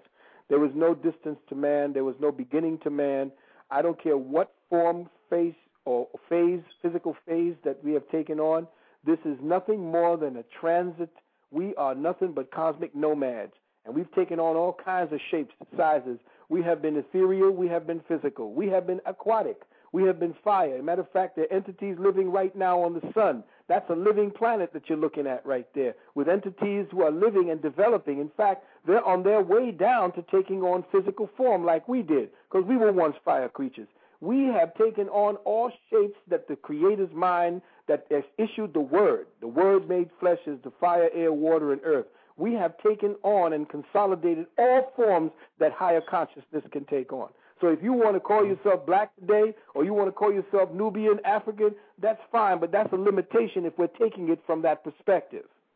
Well, yeah, we're the all, but I'm wondering is the black race as a whole, and I'm sorry, I'm going to end it here. I have so many questions for you, Dr. Valentine, and you know I've been always wanting to ask you. I can never really get it out because I couldn't remember, but this time I wrote it down because these are the same questions I've had for years since I've been listening to your lectures on DVD and whatnot and on YouTube and so forth. I have never seen you in person. I heard that you came to my area, but I didn't know you were here, and I missed you. But these questions are, have been gathering over time. But I'm going to stop right here. But the only thing I wanted to ask you other than that was as the black race, no matter what, okay, I know that the soul doesn't have a race. The race is the race is just a physical form. But this physical form, whether it be a white soul, black soul, which I don't even think the souls have colors, but if this physical form is something that has been chosen to something that needs to be oppressed on this planet, in what way? Because from what I understand from studying history on this planet, and especially with black peoples, is that our history is something that was magnificent at one time. And, these Masons talking about 33 degrees. What about the 360 degrees? You know what I'm saying? So black people was much higher than that. You know what I'm saying? And from what I understand, the story I got is that they got a little piece of information, and then they used that to take the whole thing over. But how did they master the masters when they only had a little piece of the information, unless they had help? And that gets into the other aliens and planets and all the conspiracy theories. But what I'm saying is, how did we go from that high level, that high point where we were, and to this great fall? Because this is a fall where black people don't even know who they are. They hate themselves for who they are. Understand that all things are about a scale of development in consciousness before, and it's rising and it's falling. Now, let me take it to a deeper metaphysical perspective. Anything created has a beginning, an apex, and an ending. Okay? So I don't care how great the civilization was or how long it perpetuated itself. It will always reach a zenith and then fall because it is created of matter. And that deals with magnetism. It is all matter. Anything that you're dealing with matter will have a time frame attached to it. Whenever you create anything in matter, you done stuck a clock on it. So know for a fact that matter, though it's eternal, it is constantly changing. Though matter is as eternal as the Creator, because matter is the Creator converted on itself. Matter is eternal, but it is ever changing. It is ever constantly experimenting with itself. It is constantly taking on different forms to learn. The Creator is a learning apparatus. The Creator, as I said, is perfection. And my son just, he had to try to build with this other individual about how I broke down perfection. All is perfection, but then if perfection is a static thing, then perfection equals death. So how does perfection perpetuate itself? It falls out of itself, or it goes into itself and then creates a state of perfecting, which is a perpetual state of it constantly revising and retooling and redefining itself. So the perfection is the constant change and all the billions and trillions of infinite variables that perfection can take. And if there's no such thing as perfection, well, yes, there is such thing as perfection. What is perfect? Perfection is perfection. Understand that there is nothing that is perfect in our world, and that the perfection is the rise and fall. It is the learning and the discarding of what you have learned. It is to become what you have learned, not to stay at what you have learned. It's like eating a meal. Do you eat a meal and then 10 years from now have that meal within you? No, you've defecated it, but what that meal did was to grow you, to help you perpetuate the cellular structure. Well, that's the same thing you do when you go from body to body, when you go from essence to essence. It is a constant movement within the dynamic that we call God. It is God knowing itself. Every time you experience, boom, something else turns on a light in mind of God. Now, do you say that I'm saying, hey, well, do we call ourselves God? Well, the Christians don't want you to call yourself God, because then you take away the responsibility of you finding what you need to do in order to educate God. And how do you educate God? You educate yourself. Why is that? Because across the top of every Kemetic temple, what were the words that were written at the door? Know thyself.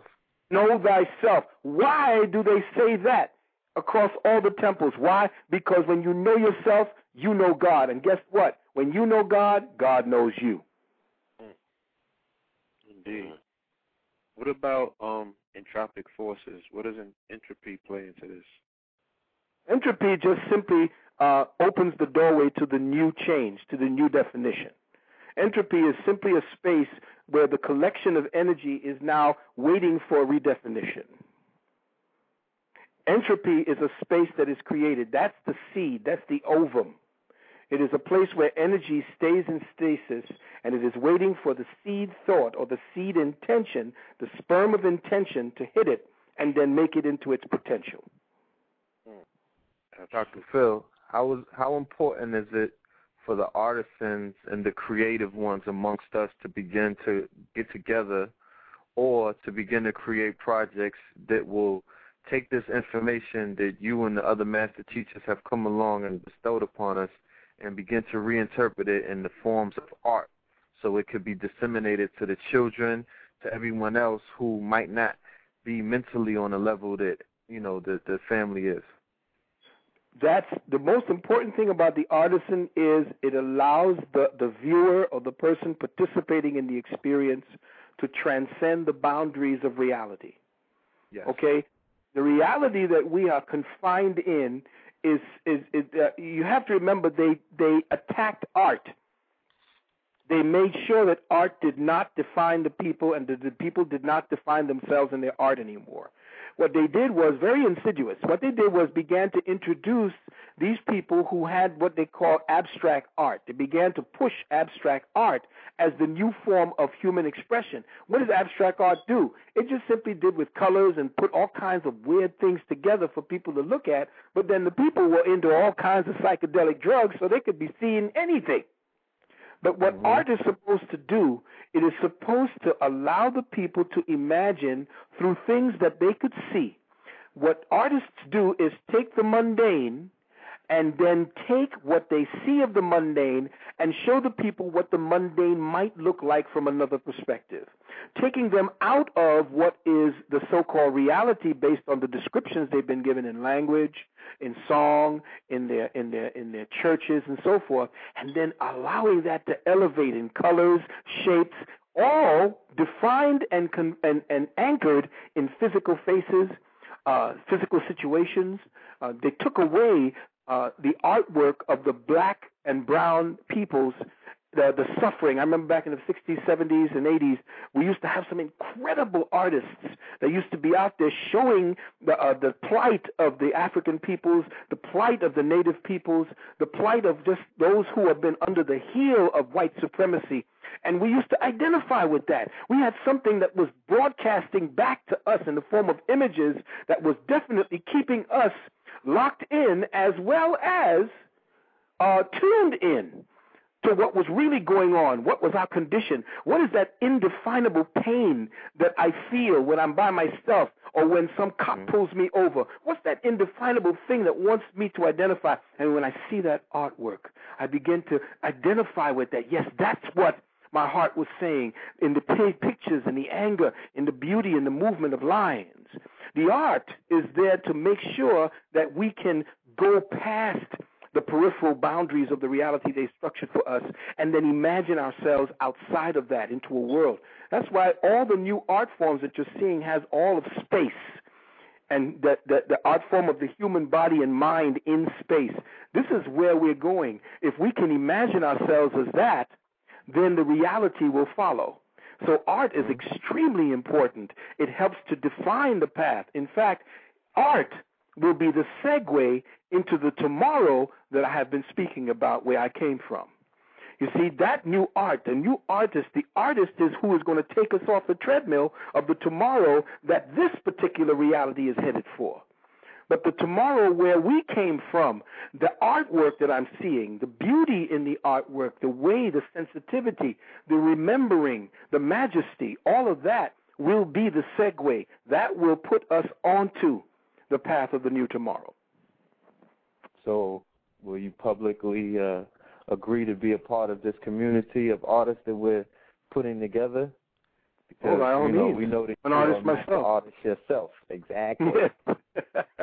I would be more than happy. I would love to be part of that. I know I'd like to see what the artistic. I've been looking at the artistic community, especially the brother that's been on Facebook. Brother Omar. Omar, yes, Brother Omar has been really revealing us.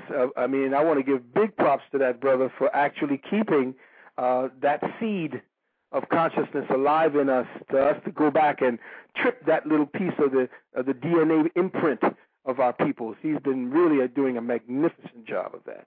Well, what if I told you that that seed was basically watered and was awoken by the teachings of the master teachers that he came across?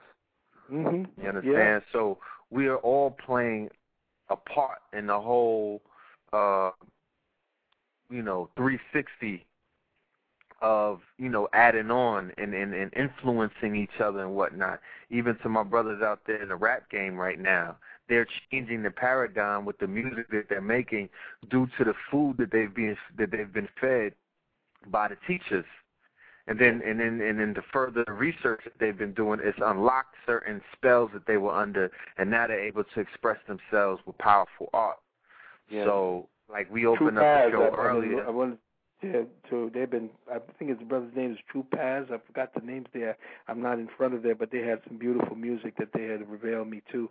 And they had some great, powerful kind of, uplifting, telling us what it is and putting down the sciences and also precise science down there in Baltimore. I haven't heard any of the others, but those are the ones that I know who have been studying the sciences and putting it to lyric. And I've been very, very proud of them, definitely. Because as a youth, I watched certain rap artists come along and create the future. I physically watched them create a reality. Biggie Smalls, Jay-Z. I watched them transform my whole community with words. You understand? So I know that if they could do it on that level, that it could be done on a level for us to create a new future. You know what I'm saying? The new future that we want to create, we have to create it through the mental first and then through that pencil or whatever device that we use to bring it into reality, because we're that powerful. You know what I'm saying? And the energy that we're rising up right now as a result of the global movement that we're building up is going to be the energy that we need to create our future. So the reason why we don't exist in these Caucasian movies is because they made the movies. You understand? It's not about them putting us in their movies. We have to start making our own movies and making it all black where they don't exist. So it'll be a war about, which one is more relevant.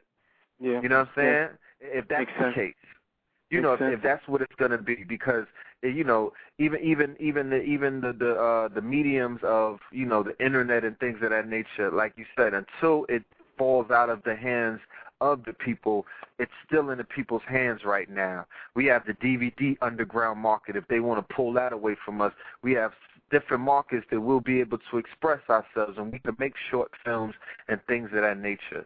You know what I'm saying? So I think that it's time to get back into our artistic selves and start writing the future, creating the future as a whole. Well, you know what? You all are on the right track. I also want to give big ups to a grandmaster artist called Brother Matu. And a lot of people don't know his work, but they've seen his work. Somebody stole or pilfered his work and put it as the Malcolm X picture that became, I think it was in Theo Huxtable's room. That particular picture that they made a print of, that was his work. The one with Malcolm with the pyramids in the back. And Brother Matu is also on Facebook.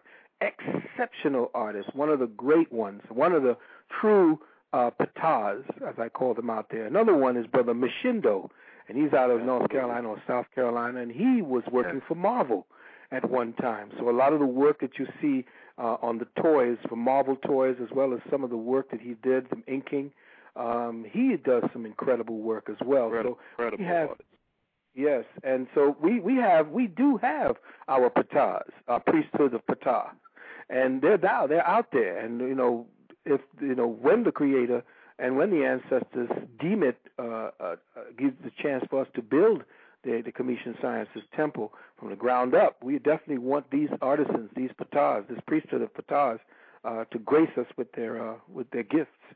Definitely. No doubt. Blue Pill, get one more caller in because we got a few minutes remaining. 5 minutes left, right.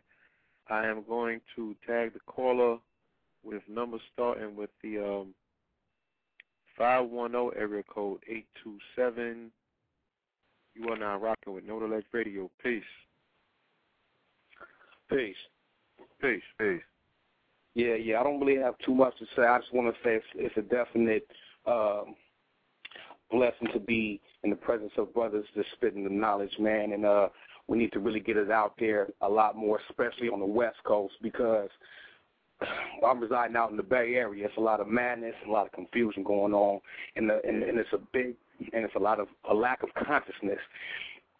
And with this being the Mecca of revolution, in so many words, I feel like we're in a position right now because there's so much energy with these youngsters out here, but it's a lack of consciousness. My question to Dr. Phil is, what can we do, I specifically, do to help my brothers out here in the Bay Area transfer that energy into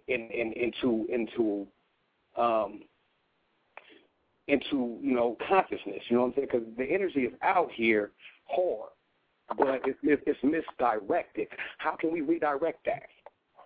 Well, it's interesting that out there it is the seat of revolution. You're out there on Pacific time. You're on there in Lemurian time, and that energy itself is being directed against rather than for.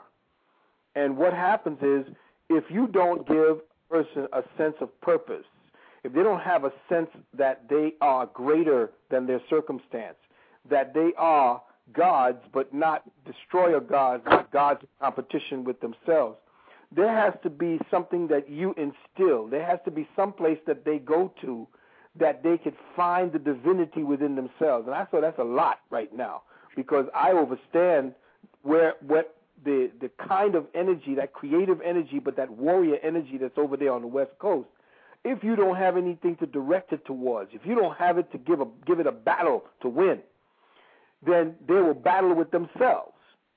So you have to find out, are they willing to do the battle for self-development? Because most of the time when you're a young man and you got all that testosterone, you want to express. You don't want to take time to develop impress. See, you don't understand impression. To impress that energy, or how to convert that energy like they did through rites of passage. But you know what? I have to give props to the brothers who are all over this country in the gangs, because what is a gang? A gang is a society, albeit a society that essentially is a parallel or contradiction to what societies really mean. But if you create conditions that cause young men to not be able to do what men are supposed to do, that is to establish societies, to establish the principles of science, of the dynamics of civilization. You don't give them that job, then they're going to turn it on one another, you see. So I don't want to cut they your wisdom. created a society. I don't want to cut your wisdom. We have we're under a minute left for streaming live. I want everybody that is not on the phone queue that wants to call in to continue listening to this call. The number is 347-637-2135.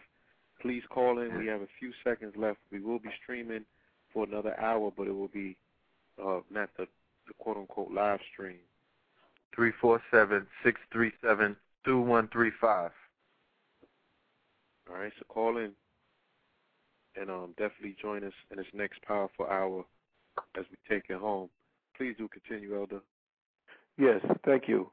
I want to thank everybody. We're at 11 o'clock. I want to thank everybody, and since we're not live anymore, just to put it down for the record, if they wish to help us, to help our brothers and sisters in Haiti, and I'm sorry I didn't get a chance to say this before, but if they do wish to help the brothers and sisters in Haiti, please go up online to earthoutreach.com or earthoutreachinternational.com. That's earthoutreachinternational.com, and just hit the button and drop in $10 if you can, or more if you got it like that. If you out there on the street hustling and you got your Cristal set up for Friday and all that, drop that money that you would put into that bottle of Cristal and drop it into Earth Outreach International, because we're here doing the work, trying to help our brothers and sisters there. And then after we've established ourselves, hopefully we will get it to a wider venue to help brothers and sisters in different places, Somalia, all over, wherever there is a need for human decency, for human kindness, for human empathy, for human help. We're going to want to do that. And so your help helps us to grow, and then our ability to help others grows.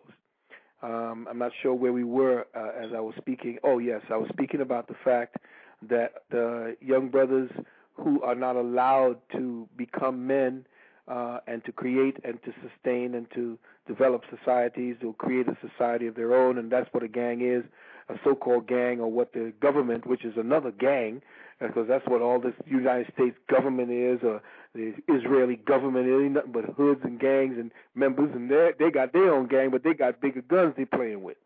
Mm-hmm.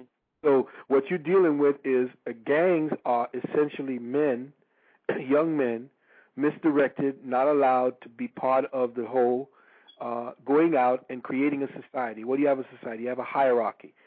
You have a sense of belonging. You have a sense of duty. You have a sense of whatever it is, even though it's misdirected now. I'm not saying I'm condoning what they're doing, but it is still a pathological form of structuring a society. There is a hierarchy. There's reward and punishment. There is food. There's money for those who take care of you. Everything is essentially, when they say, well, they're going to raise the children up to become Crips, or they're going to raise the children up to become Bloods. Well, you blood from birth. You blood from the mud. All that. Yeah, well, that's because in a tribe, ain't that what you do? If you want to raise someone to be Cherokee, or you want to raise somebody to be Algonquin, that's exactly what you do. So I understand and overstand what the so-called gang is. It's essentially men, young men, building a society. What they could not do or were not allowed to do and develop the capacity to do, they do on their own. And that's why I give props to them for the endeavor, the kind of warriorship to do that. What I do not give props to them is the self-destructive behavior they have going on, whereas the enemy has again contained them within a structure of law, and as we talked about that in the beginning, contained them within a structure of law, and this law is based upon their self-destruction. Absolutely. Now, in regards to the law, and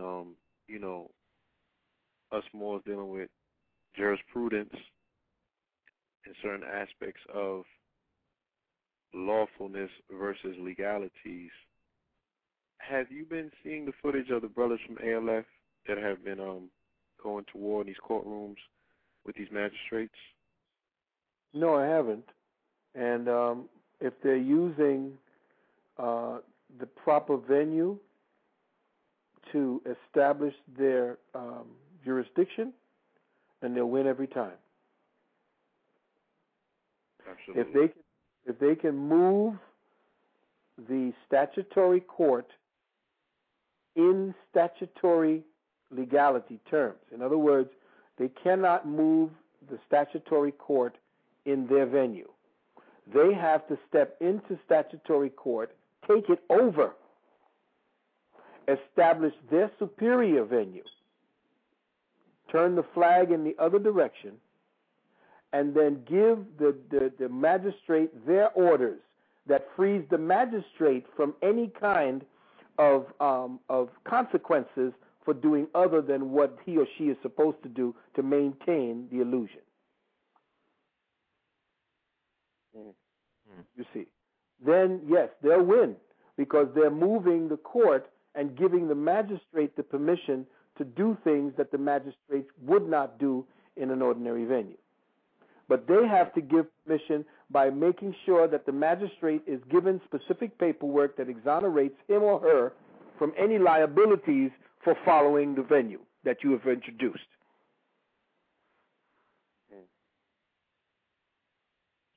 Well, I don't know what they're doing. Yeah, I will have to. Likely that's it. I'm gonna have to consult with the brothers to see. I mean, outside from what I can tell and what I've been through myself, I definitely see that there is a attempt being made to establish that the jurisdiction of the municipality doesn't override, the assumed jurisdiction that they're making by standing on the treaty and explaining that the corporate powers, don't have any they don't have any interface with the status. But yeah, that's the magistrate again. But the magistrate only works directly from statutory law. They can't work any other venue. And the problem and the mistake that a lot of Moors are making is that they're trying to move the magistrate to commit a crime. So every time they introduce paperwork without exonerating or putting in pre-paperwork to allow the magistrate to be able to do what she does or he does, then they're forcing her or telling her that she has to commit a crime, and then he or she will come down on your ass and lock you up. Right. As my brother can attest, when I went to war with them in 2000/2001, and I had the distinction of actually having one of my most explosive court cases on September 10th, 2001. And my brother was there. He could attest that, we ran a judge off the bench in that particular case as well. But I had courts I had cases in two jurisdictions, and one of them, the judges kept reclusing themselves because of said paperwork that they couldn't put themselves in certain areas of liability. So they just kept bouncing.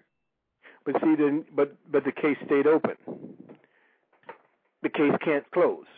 He'll bounce off to not have to deal with the judgment or to make any decisions. They'll recuse themselves because you did not give them the ability to rule in your favor. So the case will always remain open and may come back later on through an IRS tax case. Because everything in court is IRS. Right. All the court. You got it down though? Okay. Well, you have to make sure because there are no closed cases. Remember. Right. Not in statutory law. There are no closed cases. Okay. I'll have to look into that. You cannot close a case in statutory because you do not have the ability to make law. You do not have gold, therefore you cannot make law. Therefore, there is no law that you can follow to open or close a case. All cases in statutory law stay open and will remain open. They may defer by telling you case closed, but it's not really closed. It can always remain open. All of them remain open. Pretty much everything in statutory is adjournment.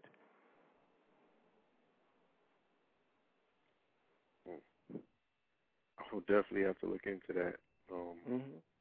I appreciate, the heads up. And that's another thing as, people are moving into their Moorish identity and learning these particular tools to use to free oneself. You know what I'm saying? There seems to be so much different divergent information And I've attempted to make repeated attempts to centralize this information so people could be in possession of what works as opposed to what doesn't work through the trial and error. We went through the years of getting beat up and getting the bumps and the bruises, but, we still stand here unscathed. And a lot of people that are just now coming in, my whole thing is I would recommend it a person go through that particular trial by error situation because, you kind of have to get in the courts and see it for what it is rather than just reading it on paper. You know what I mean? But I definitely wouldn't want to send anyone in there with a faulty sword. So, there needs to be something done in terms of forming some sort of Moorish council where we can at least have a conference and agree and concede to what works and what doesn't, and put a cease and desist on teaching those things that don't work anymore. They might be outdated and outdated. But you have to understand, too, that every time you catch up, they'll change it. Mm-hmm. And it all boils down to those numbers on your birth certificate and your Social Security, both the front and the back numbers. And if you have contracts that have those adhesion contracts at the beginning, those will always keep you in statutory law until you have gotten your paperwork and gone through the whole system up to out there in Europe, in Bonn, in Germany. Sorry? The Dragon Court. Dragon Court, right. There are things that you'd have to do to get yourself totally out of the system. Really, you don't want to get yourself out of the system. What you want to do is get back the monies that was accrued on your name, actually. Mm-hmm. That birth certificate has accrued an enormous amount of interest, and there are ways for you to get that. But that's a very deep process where once you sit before the people, they got, to what I understand, is guards sitting at the if you sit there, you present the paperwork that frees you so you can get into your exemption account.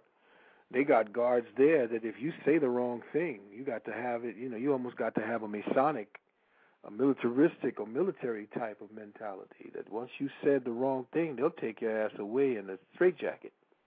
Mm-hmm. You ain't never heard of that. That's right. Imagine. And if you don't do it right, if you do it right, then they'll give you access to the $150, $200 million that you got as supposedly accrued as your interest. But you see, all those trillions of dollars that they took away, that was it. That was the money. Yeah. That was all the interest accrued on your body, on your sweat from your ancestors ever since 1933, when they converted the gold by monetizing the gold. And made the gold have a greater value than it did so that they could make that private money worth something. In fact, that's how they built the Industrial Revolution. They built the Industrial Revolution by making dollars or the gold worth twice as much as it was really worth so that they could actually monetize the dollar. And then they took all the gold away so that they could keep it.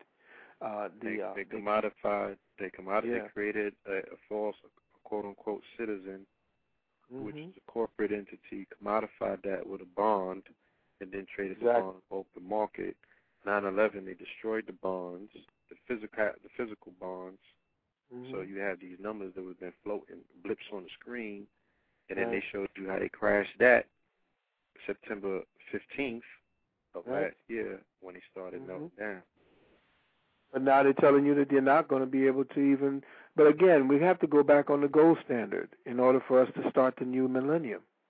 If it isn't started from worth, then, money ain't going to be worth nothing. I mean, look, a trillionaire, quintrillionaire, what is it? I mean, that's just numbers on a figure. It's power, actually. When they give you these perceptions of power, that's what it is. It's about them manipulating your perception of power. It's a law. And again, it's the way that they manipulate the perception of law or the perception of reality that institutes the law that you live under. So, it all dovetails into how they use the monetary system as a circuit board in order to to contain your creative ability to come out of the structure that they want you to operate in.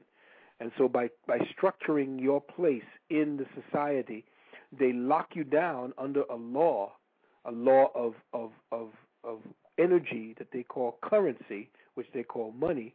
They make sure they lock down your creativity so it does not threaten the parasitic elite or the upper elite who are creating the laws, so that they can confine you.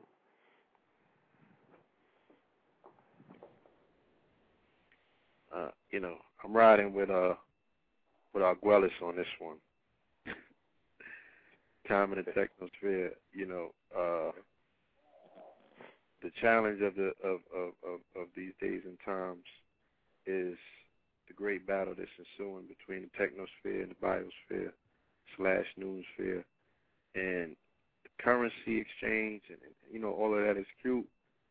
Even just like you read the article, what they said about December 21st, 2012, I think that's even linked to what he's saying. This thing can't continue past that.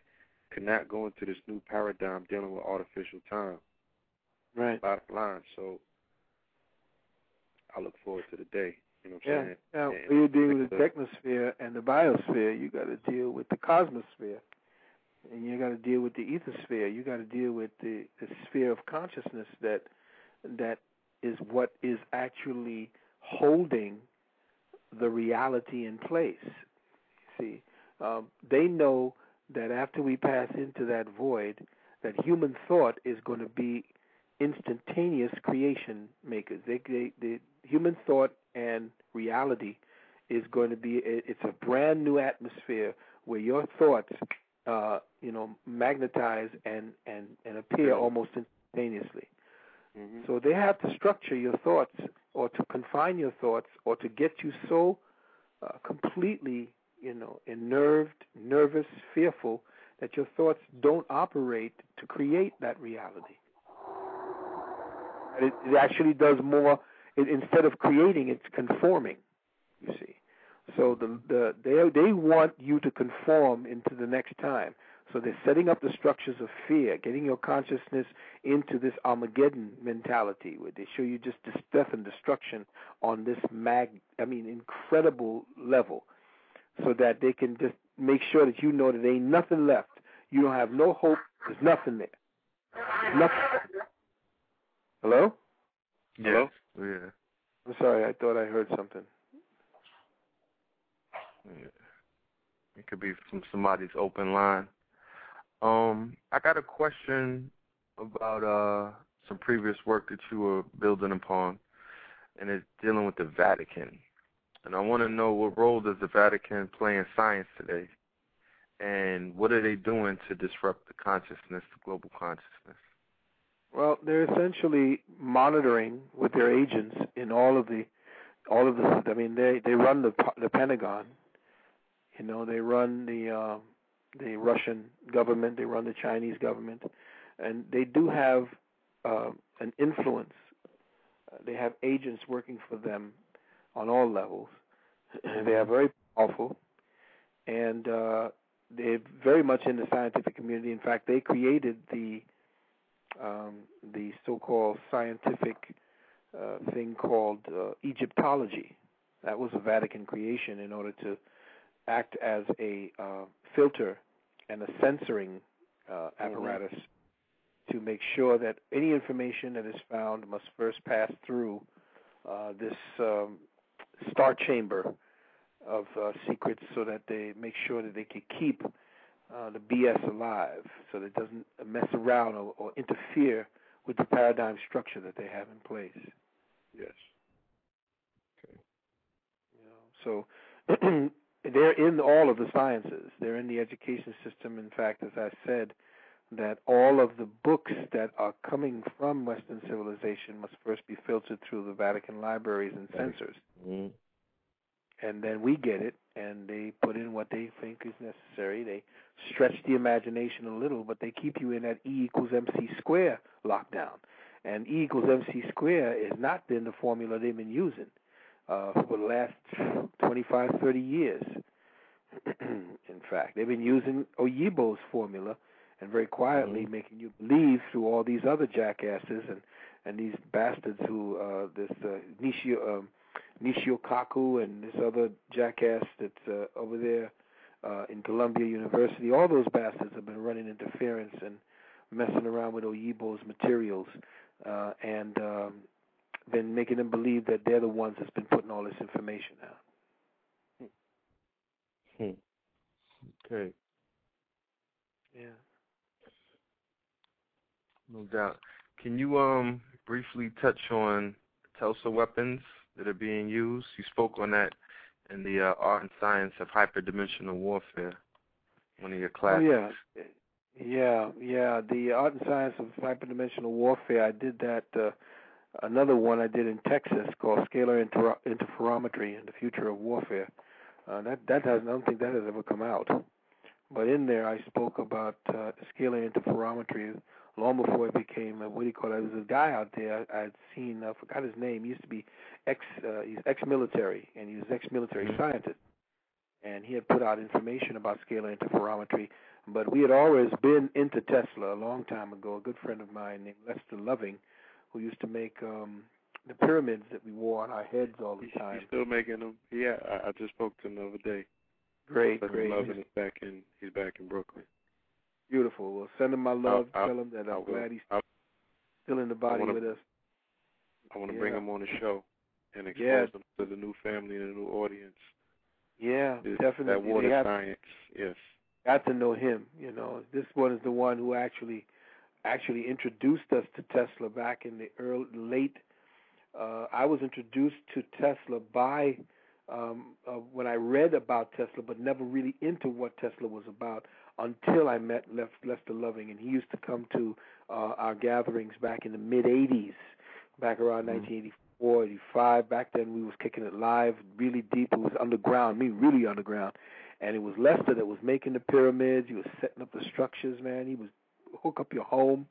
And, it was Lester Loving that tipped us to Tesla. And now we begin to know that Tesla was the one who actually created the telephone, the radio. All of these things were all stolen from Tesla. And he created instruments that used the geomagnetic forces and the energies, thermal energy as well as electromagnetic energies, to do some incredible things. And he has something called a Tesla coil that can actually ionize your whole room, your whole house, and actually act as a battery, just taking energy out of the air and converting it into electromagnetism.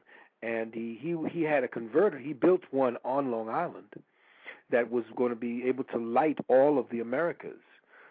He was getting ready to put these towers up across the country, and of course, J.P. Morgan, who had given him money, said, "No, hell no, you ain't gonna give this off for free." And the power lighting companies, of course, all great scientists, all great thinkers, always think about humanity. It's these bastards that don't have any humanity, that don't think about humanity, and they all about service to self. You see. So Tesla was a monster. He, of course, was brought over here. The Nazis, that was George Bush and his Nazi clan. I did a lecture on all about Tesla and who he was, who Bush was, and the incredible inventions that he had, the way to be able to just stick a copper wire down with a receiver and make a phone call to China or someplace over there and across the ocean. You could talk. He could pull energies and do things out of air. He created an earthquake downtown Manhattan, a mini seismic event. He showed that he could do that. And of course, when he died, the FBI raided his apartment with all of his plans. They killed him in his bed, in his sleep, poisoned him, I believe, or strangled him, suffocated him, shot him. I forgot which one it was, suffocated. And the guy who did the murder, fessed up to that and told all about George Bush. That George Bush was actually the one that they called, what was it? What's that little monkey that's out there? The cartoon monkey, Curious George. Curious George. Yeah, Curious George was actually about George Sr. And George Sr. used to be running around Tesla's laboratory, stealing all these little things he could find, because at the time George Sr. was working for Hitler. And Hitler had consigned him as a Hitler Youth to get as much information as he can on Tesla and send it back to the German high authority. That's how they built the atomic bomb before they got to it. That's why they leveled Dresden, because they were trying to kill off everything and everybody in there that had that atomic bomb.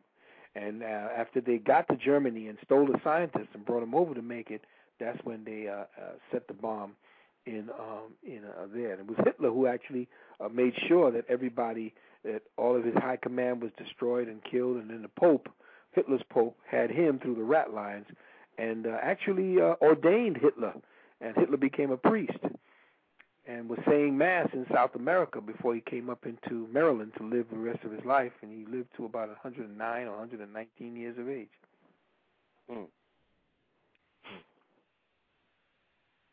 Whew, we need to do that flick. Yeah. Crazy indeed. Yes, sir.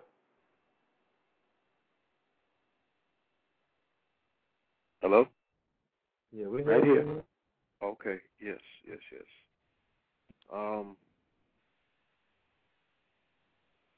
And in regards to the Tesla technology,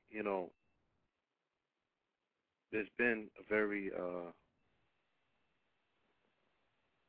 as to whether Haiti was the work of Harp or quote unquote, the hand of God, is a very highly debatable topic in the quote unquote conscious community, even outside of the quote unquote conscious community.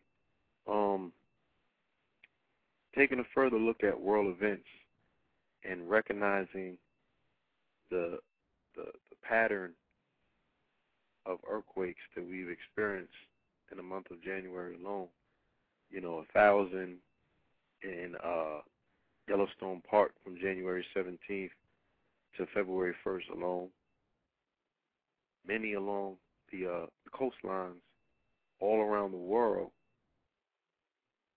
Would it be fair to say that HARP or weather modification weapons are behind all of these events? Are they interconnected in any way? Not all. Not all events are HARP related. HARP has an ability to enhance events.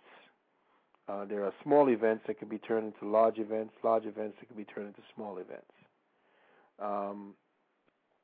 There are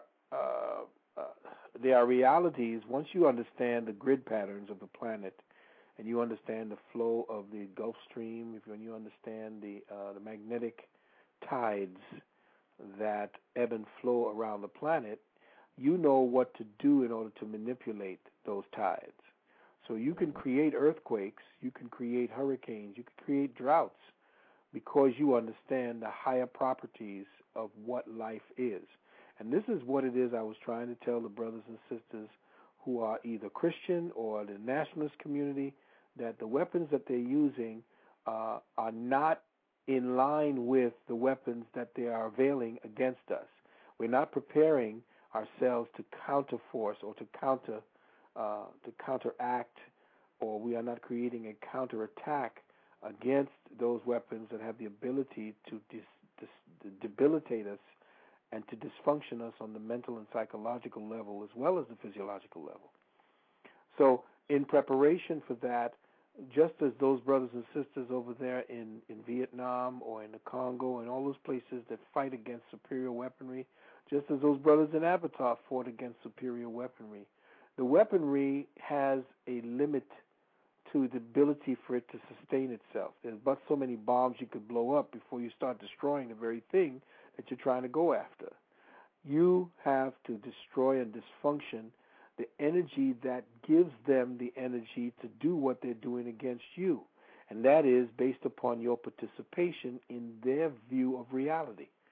Once you understand what it is and what it takes for this European, this upper echelon parasite, this very sophisticated savage, this Hyperborean savage, who has sophisticated himself on the blood of the rest of the planet, gone and learned how to be a human by interfacing with humans and killing them off and taking their places, This Hyperborean has come to a place where he has become very sophisticated with the knowledge that he has usurped.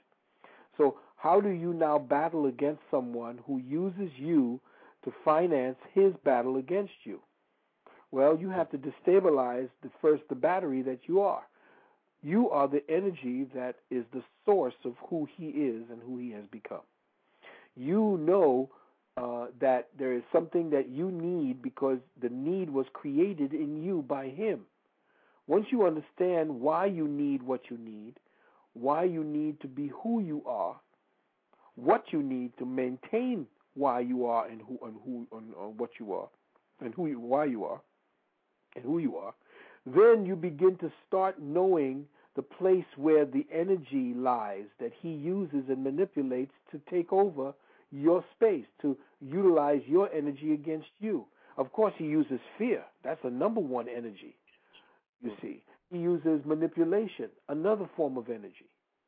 So when we learn that he is using all forms and tactics to first the physical pain, then legal fear, and then just overt shock and awe, which is another stepped-up version of the same version of model of fear, then you learn that it's a retraction of your attention. Of course, they're killing you off by the millions anyway, so why not die causing his death? You see, you cause his death by you pulling that resuscitator that he has, which is his connection to your fear. You pull it by taking his life support system, which is your attention. You have to learn that way to battle, because it's your energy. Just like in the Matrix, when my boy turned that battery, he said to turn you into this. When Morpheus pulled that battery up, that's who you are. You are the energy source for this devil's matrix. Once you pull the plug, which is your attention, your fear, your need to interface and look at TV to be distracted, the drugs of technology, like he said, the technosphere versus the biosphere.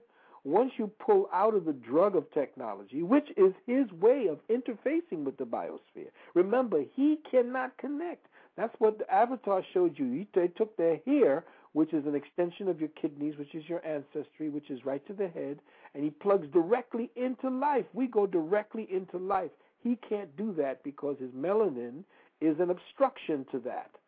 So his way to interface, to get empathy, is to plug in through the artificial reality he's created, through the virtual reality. What the hell does that mean? What is virtual reality? We don't have a virtual reality. We speak about worlds that we stepped into. He has to create a virtual reality so that he could interface in a second-hand way to get that personal experience.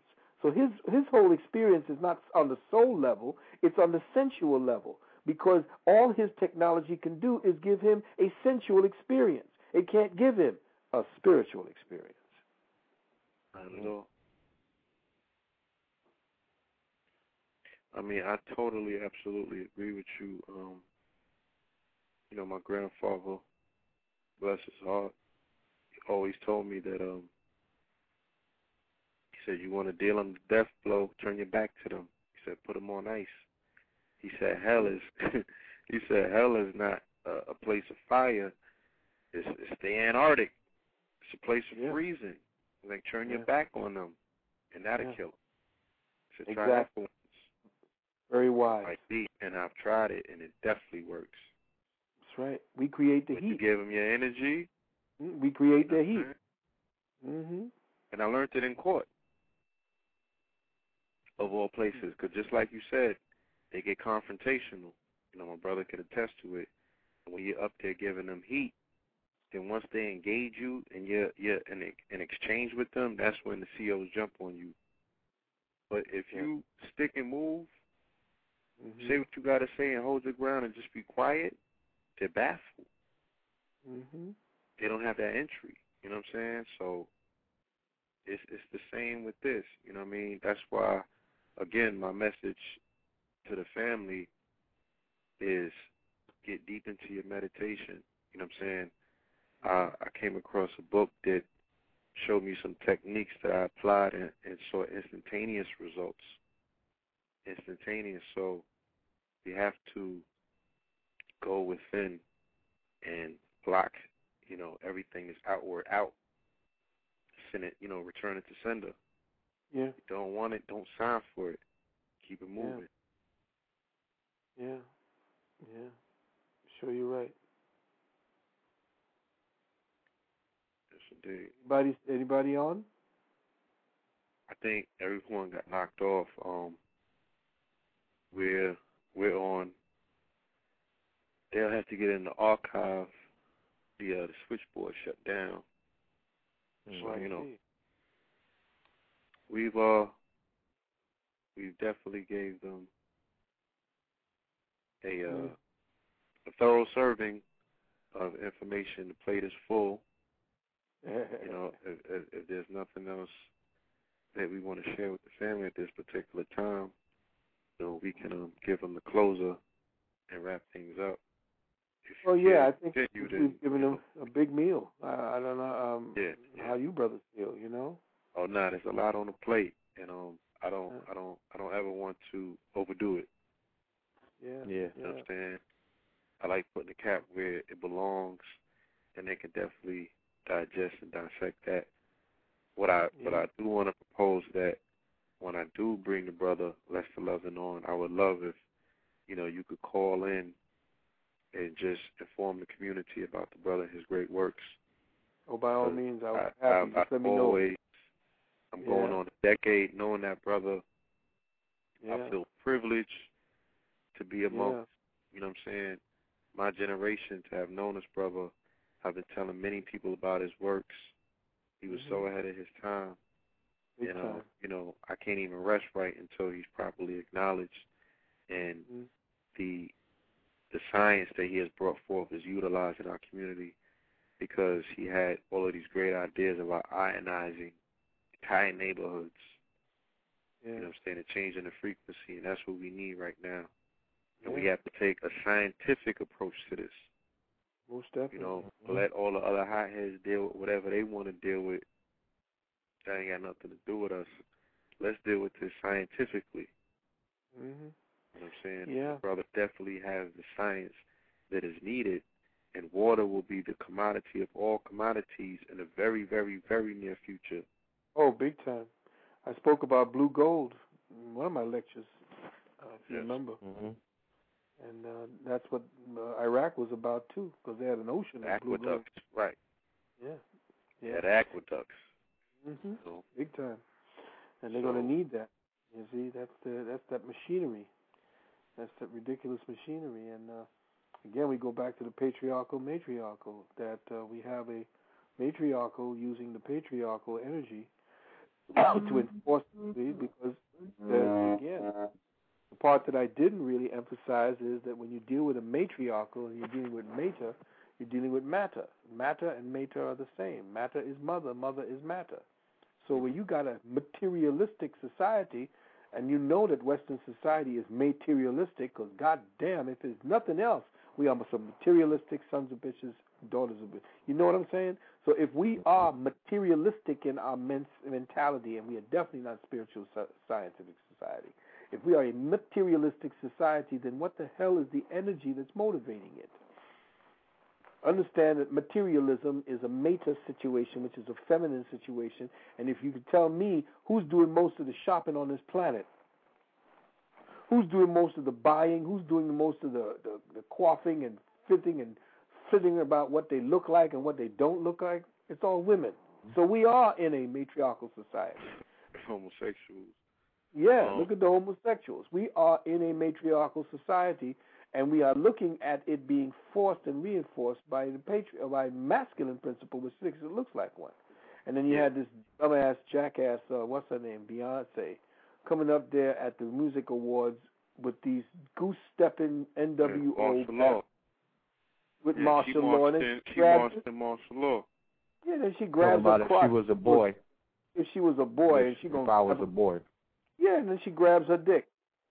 You know what I try to use to explain to people is the quote unquote Hollywood paradigm, and I explain to them what I started noticing since last year, is that all of their films are dealing with the solar ritual You know what I'm saying? Which signals a quote unquote return to patriarch, because they're dealing with the Arthurian tale. They're dealing with what we were dealing with prior to that was the matriarchs dealing with the Matrix era, and you know they were dealing with these matriarchal stories. But everything now is reassuring the son and the father savior story. So that's the lens. We have to be redeemed from this bullshit. Yeah. We have to redeem ourselves from this crap. They're looking for the son of to come through. They already got their new. Remember, they already put the creator in place. I'm telling you, in 2012, that bastard Andrew is going to turn 33. Yeah. Yeah. They're going in. Yeah, and he's going in. They're grooming his ass, and you're going to see more of him when 2010 and 11 come in. I saw a video with him buck dancing at some Haiti fundraiser in the Bahamas. Yeah, he knows where he got to go for his power. Yeah, you know what I'm saying. But they got him down there doing some sacrifices. You got to do some sacrifices. Yeah, since you touched on that, I've been seeing the Europeans on YouTube going in on that as well, showing 2012 Olympics spells out Zion. They actually clipped one of them. They killed the white boy that was exposing him. What's his name? I know. Rick something. Yeah, I forgot his name. Rick. They took him up out of here. They wanted to hurry up and get him out of there because he was telling them to do. Real quick before we do get off, and this is a special for the archive. I'm gonna make sure that people check out for this one. My brother was telling me about you had an interpretation as well for the Super Bowl ritual that's finna to take place this weekend, and a different interpretation on the cult. Yeah, that essentially when you're looking at the saints, and again, I just want to tell the family that all of the teams, the professional teams, essentially adhere to a Vaticanized format. So all of the teams have Vatican terminologies and Catholic terminologies, like the angels, look at all the names of them, the saints. What is the other ones? The giants, which essentially are the Titans, another form of the giants. The Titans, which essentially is Greek mythology again. What's the other ones? The Padres, which is another word for father, or for the Catholics. Right.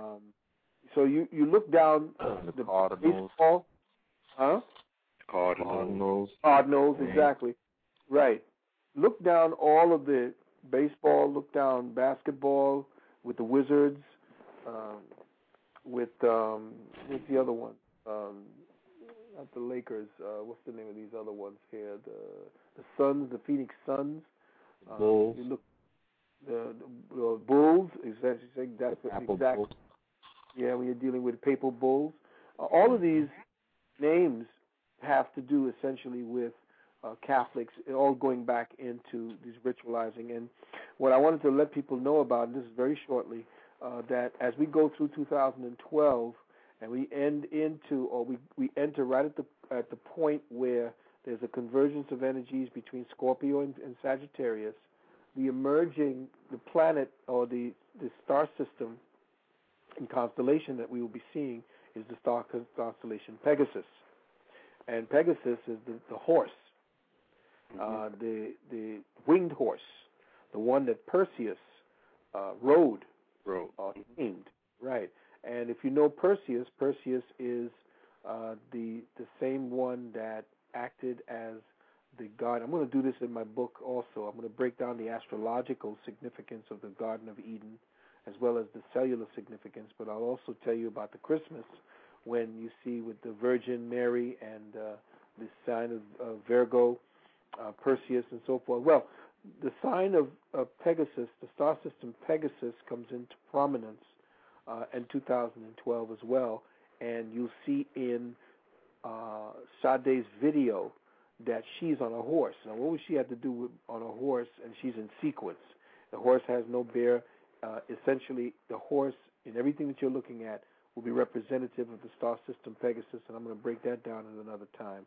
But you'll also see Pegasus in the new upcoming Clash of the Titans, and Pegasus is going to, that's going to be prominent. That whole story is the story of the stars and our Earth's transition through the stars, and the trials of Perseus and what he has to go through with Zeus and Medusa and all of them. All of that is nothing more than the story of our Earth transiting through the influences of the different star systems, the different constellations.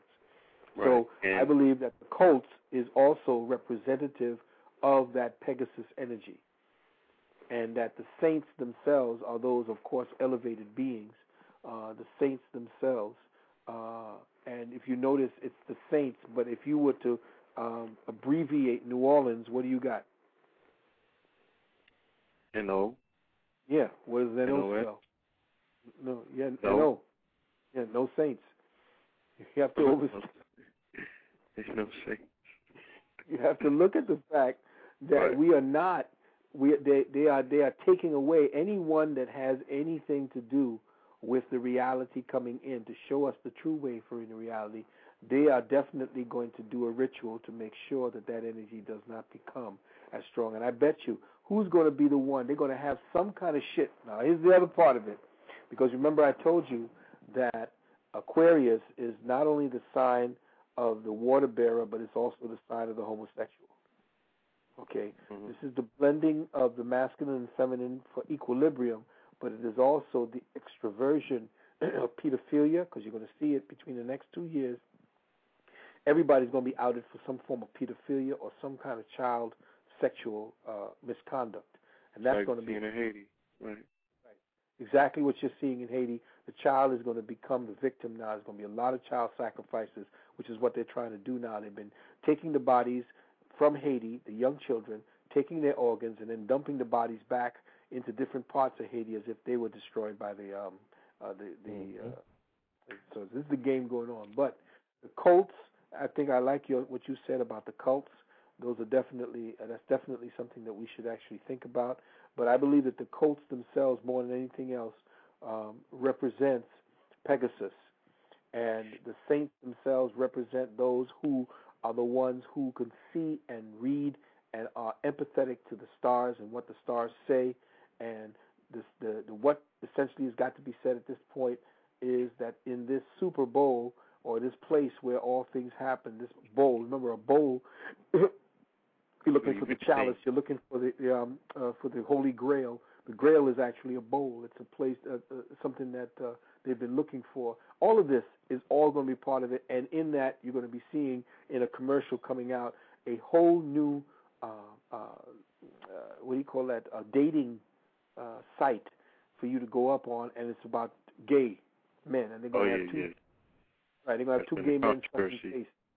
Right, they're going to have two gay men sucking face on in front of 21 million people to verify that the Ganymede energy, as I spoke about earlier, the energy about Ganymede being the gay energy, the cup, the chalice, the bowl, all of that is going to be representative of what the Super Bowl ritual is going to be. I haven't seen the ritual, so I haven't been able to I won't be able to do that until do a final assessment on it.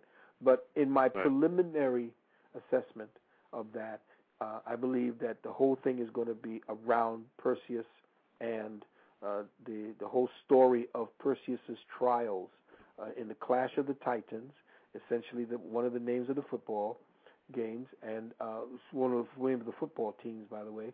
And right, and then we're looking at the white horse for Sade, and she just comes out of nowhere at this particular time to entrench that. She's got the number one. She ain't even got an album out yet, and she's number one.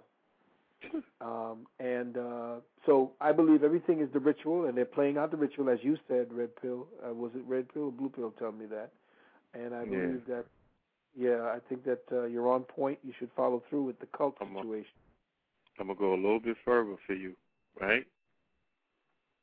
Like I said, I started getting my cue in terms of them showing the changing of the ages based on when I started looking at their movies this year. First movie that gave me the cue was Terminator Salvation. Okay, when I saw Marcus Wright, played by Sam Worthington, who not only played Jake Sully in the Avatar, but it's also Perseus in Clash of the Titans. Right.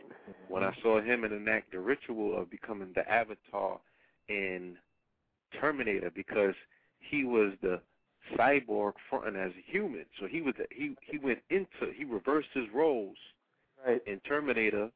You know what I'm saying? And he was what? The Avatar who supposedly saved the Savior. Because he saved JC. He saved John Connor.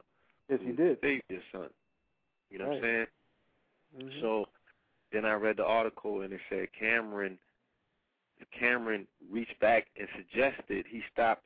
They was filming Avatar. He sent him to do Terminator while they was filming Avatar to ritualize and get that energy together for him ultimately to play Perseus, of which he plays another Avatar who is half man and half god. So he has these 3 Avatar roles going in.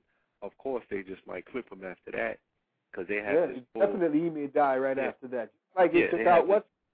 Heath Ledger. Right. After they they took out did so Heath many Ledger after the homosexual role. With him. Right. After the homosexual role and then after Batman. And after first with Arnesis. Yeah, his latest film is crazy. You have to see that. And we also got to remember that he played in the order of which he played the Hanging Man. You know what I'm saying? Right. You're right. So they have these templates. They build the energy up in these particular people, and they explode them like supernovas, of which they extract their energy. Yeah. You know what I'm saying? And I looked into Terminator, and I'm like, why today? Come to find out it came out on Biggie Smalls' birthday. Interesting. And as I explained to the family, Biggie Smalls was a sacrificial Christ figure. Christopher Wallace. Right. You know what I'm saying? His exit was actually on March 9th, which was a solar eclipse, new moon.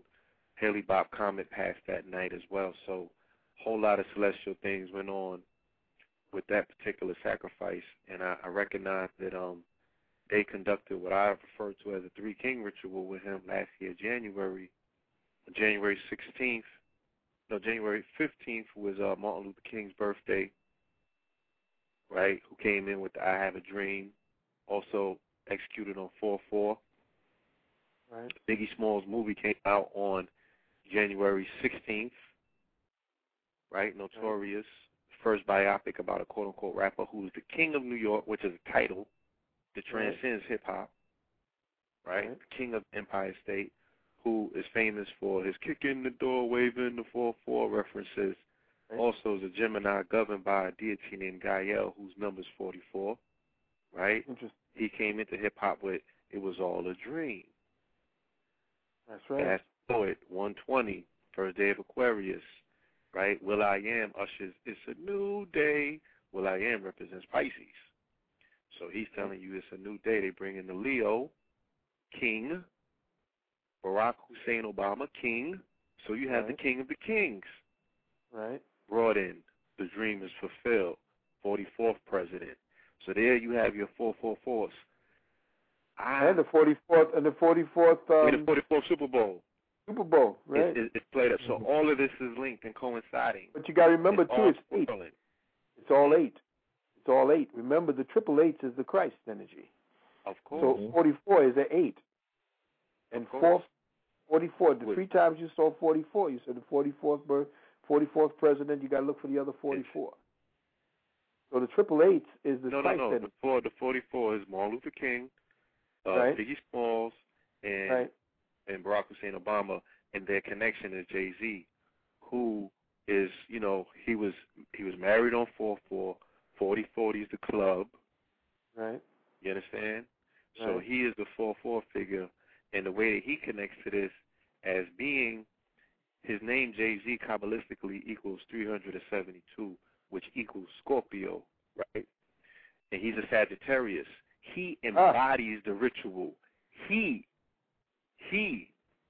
as a melanated being, is being used as the Moor on the front of the ship to make first contact, because he glides with consciousness, because as him sitting on the top of hip-hop equals 432, which equals the Polaris. So hip-hop is the North Star in a fixed point.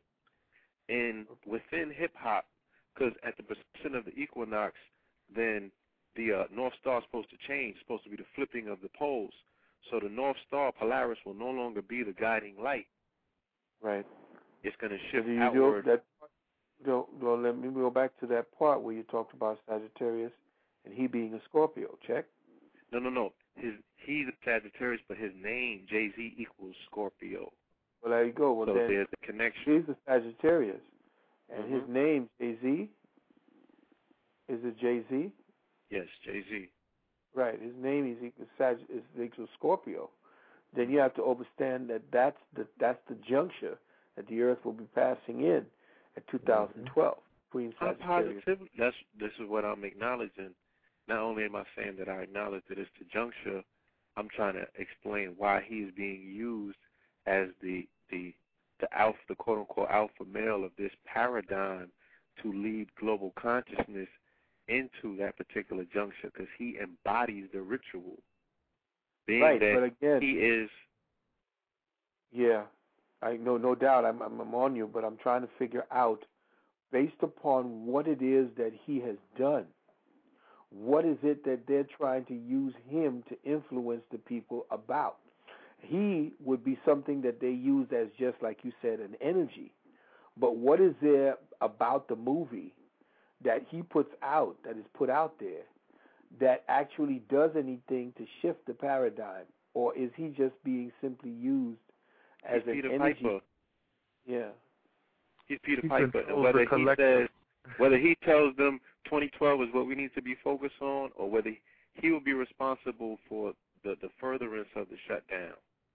But with him going occult at this particular time, you know what I'm saying, I see it as a gift and a curse, because by default, just by people looking into the nature of whether he's a Mason or not, they're going to bump into 2012. They're going to bump into the occult. They're going to bump into certain things that's going to prepare them. Other people will be spooked and you know what I'm saying, run from it. Yeah. Well, I'll tell you what. You know, as I'm seeing Beyonce being utilized, and I'm understanding his utilization, they're key to the design, because the elite understand that, you know, if we don't have to control 1 million, let's just control one that controls millions. Oh, yeah. We already see where she's going with it.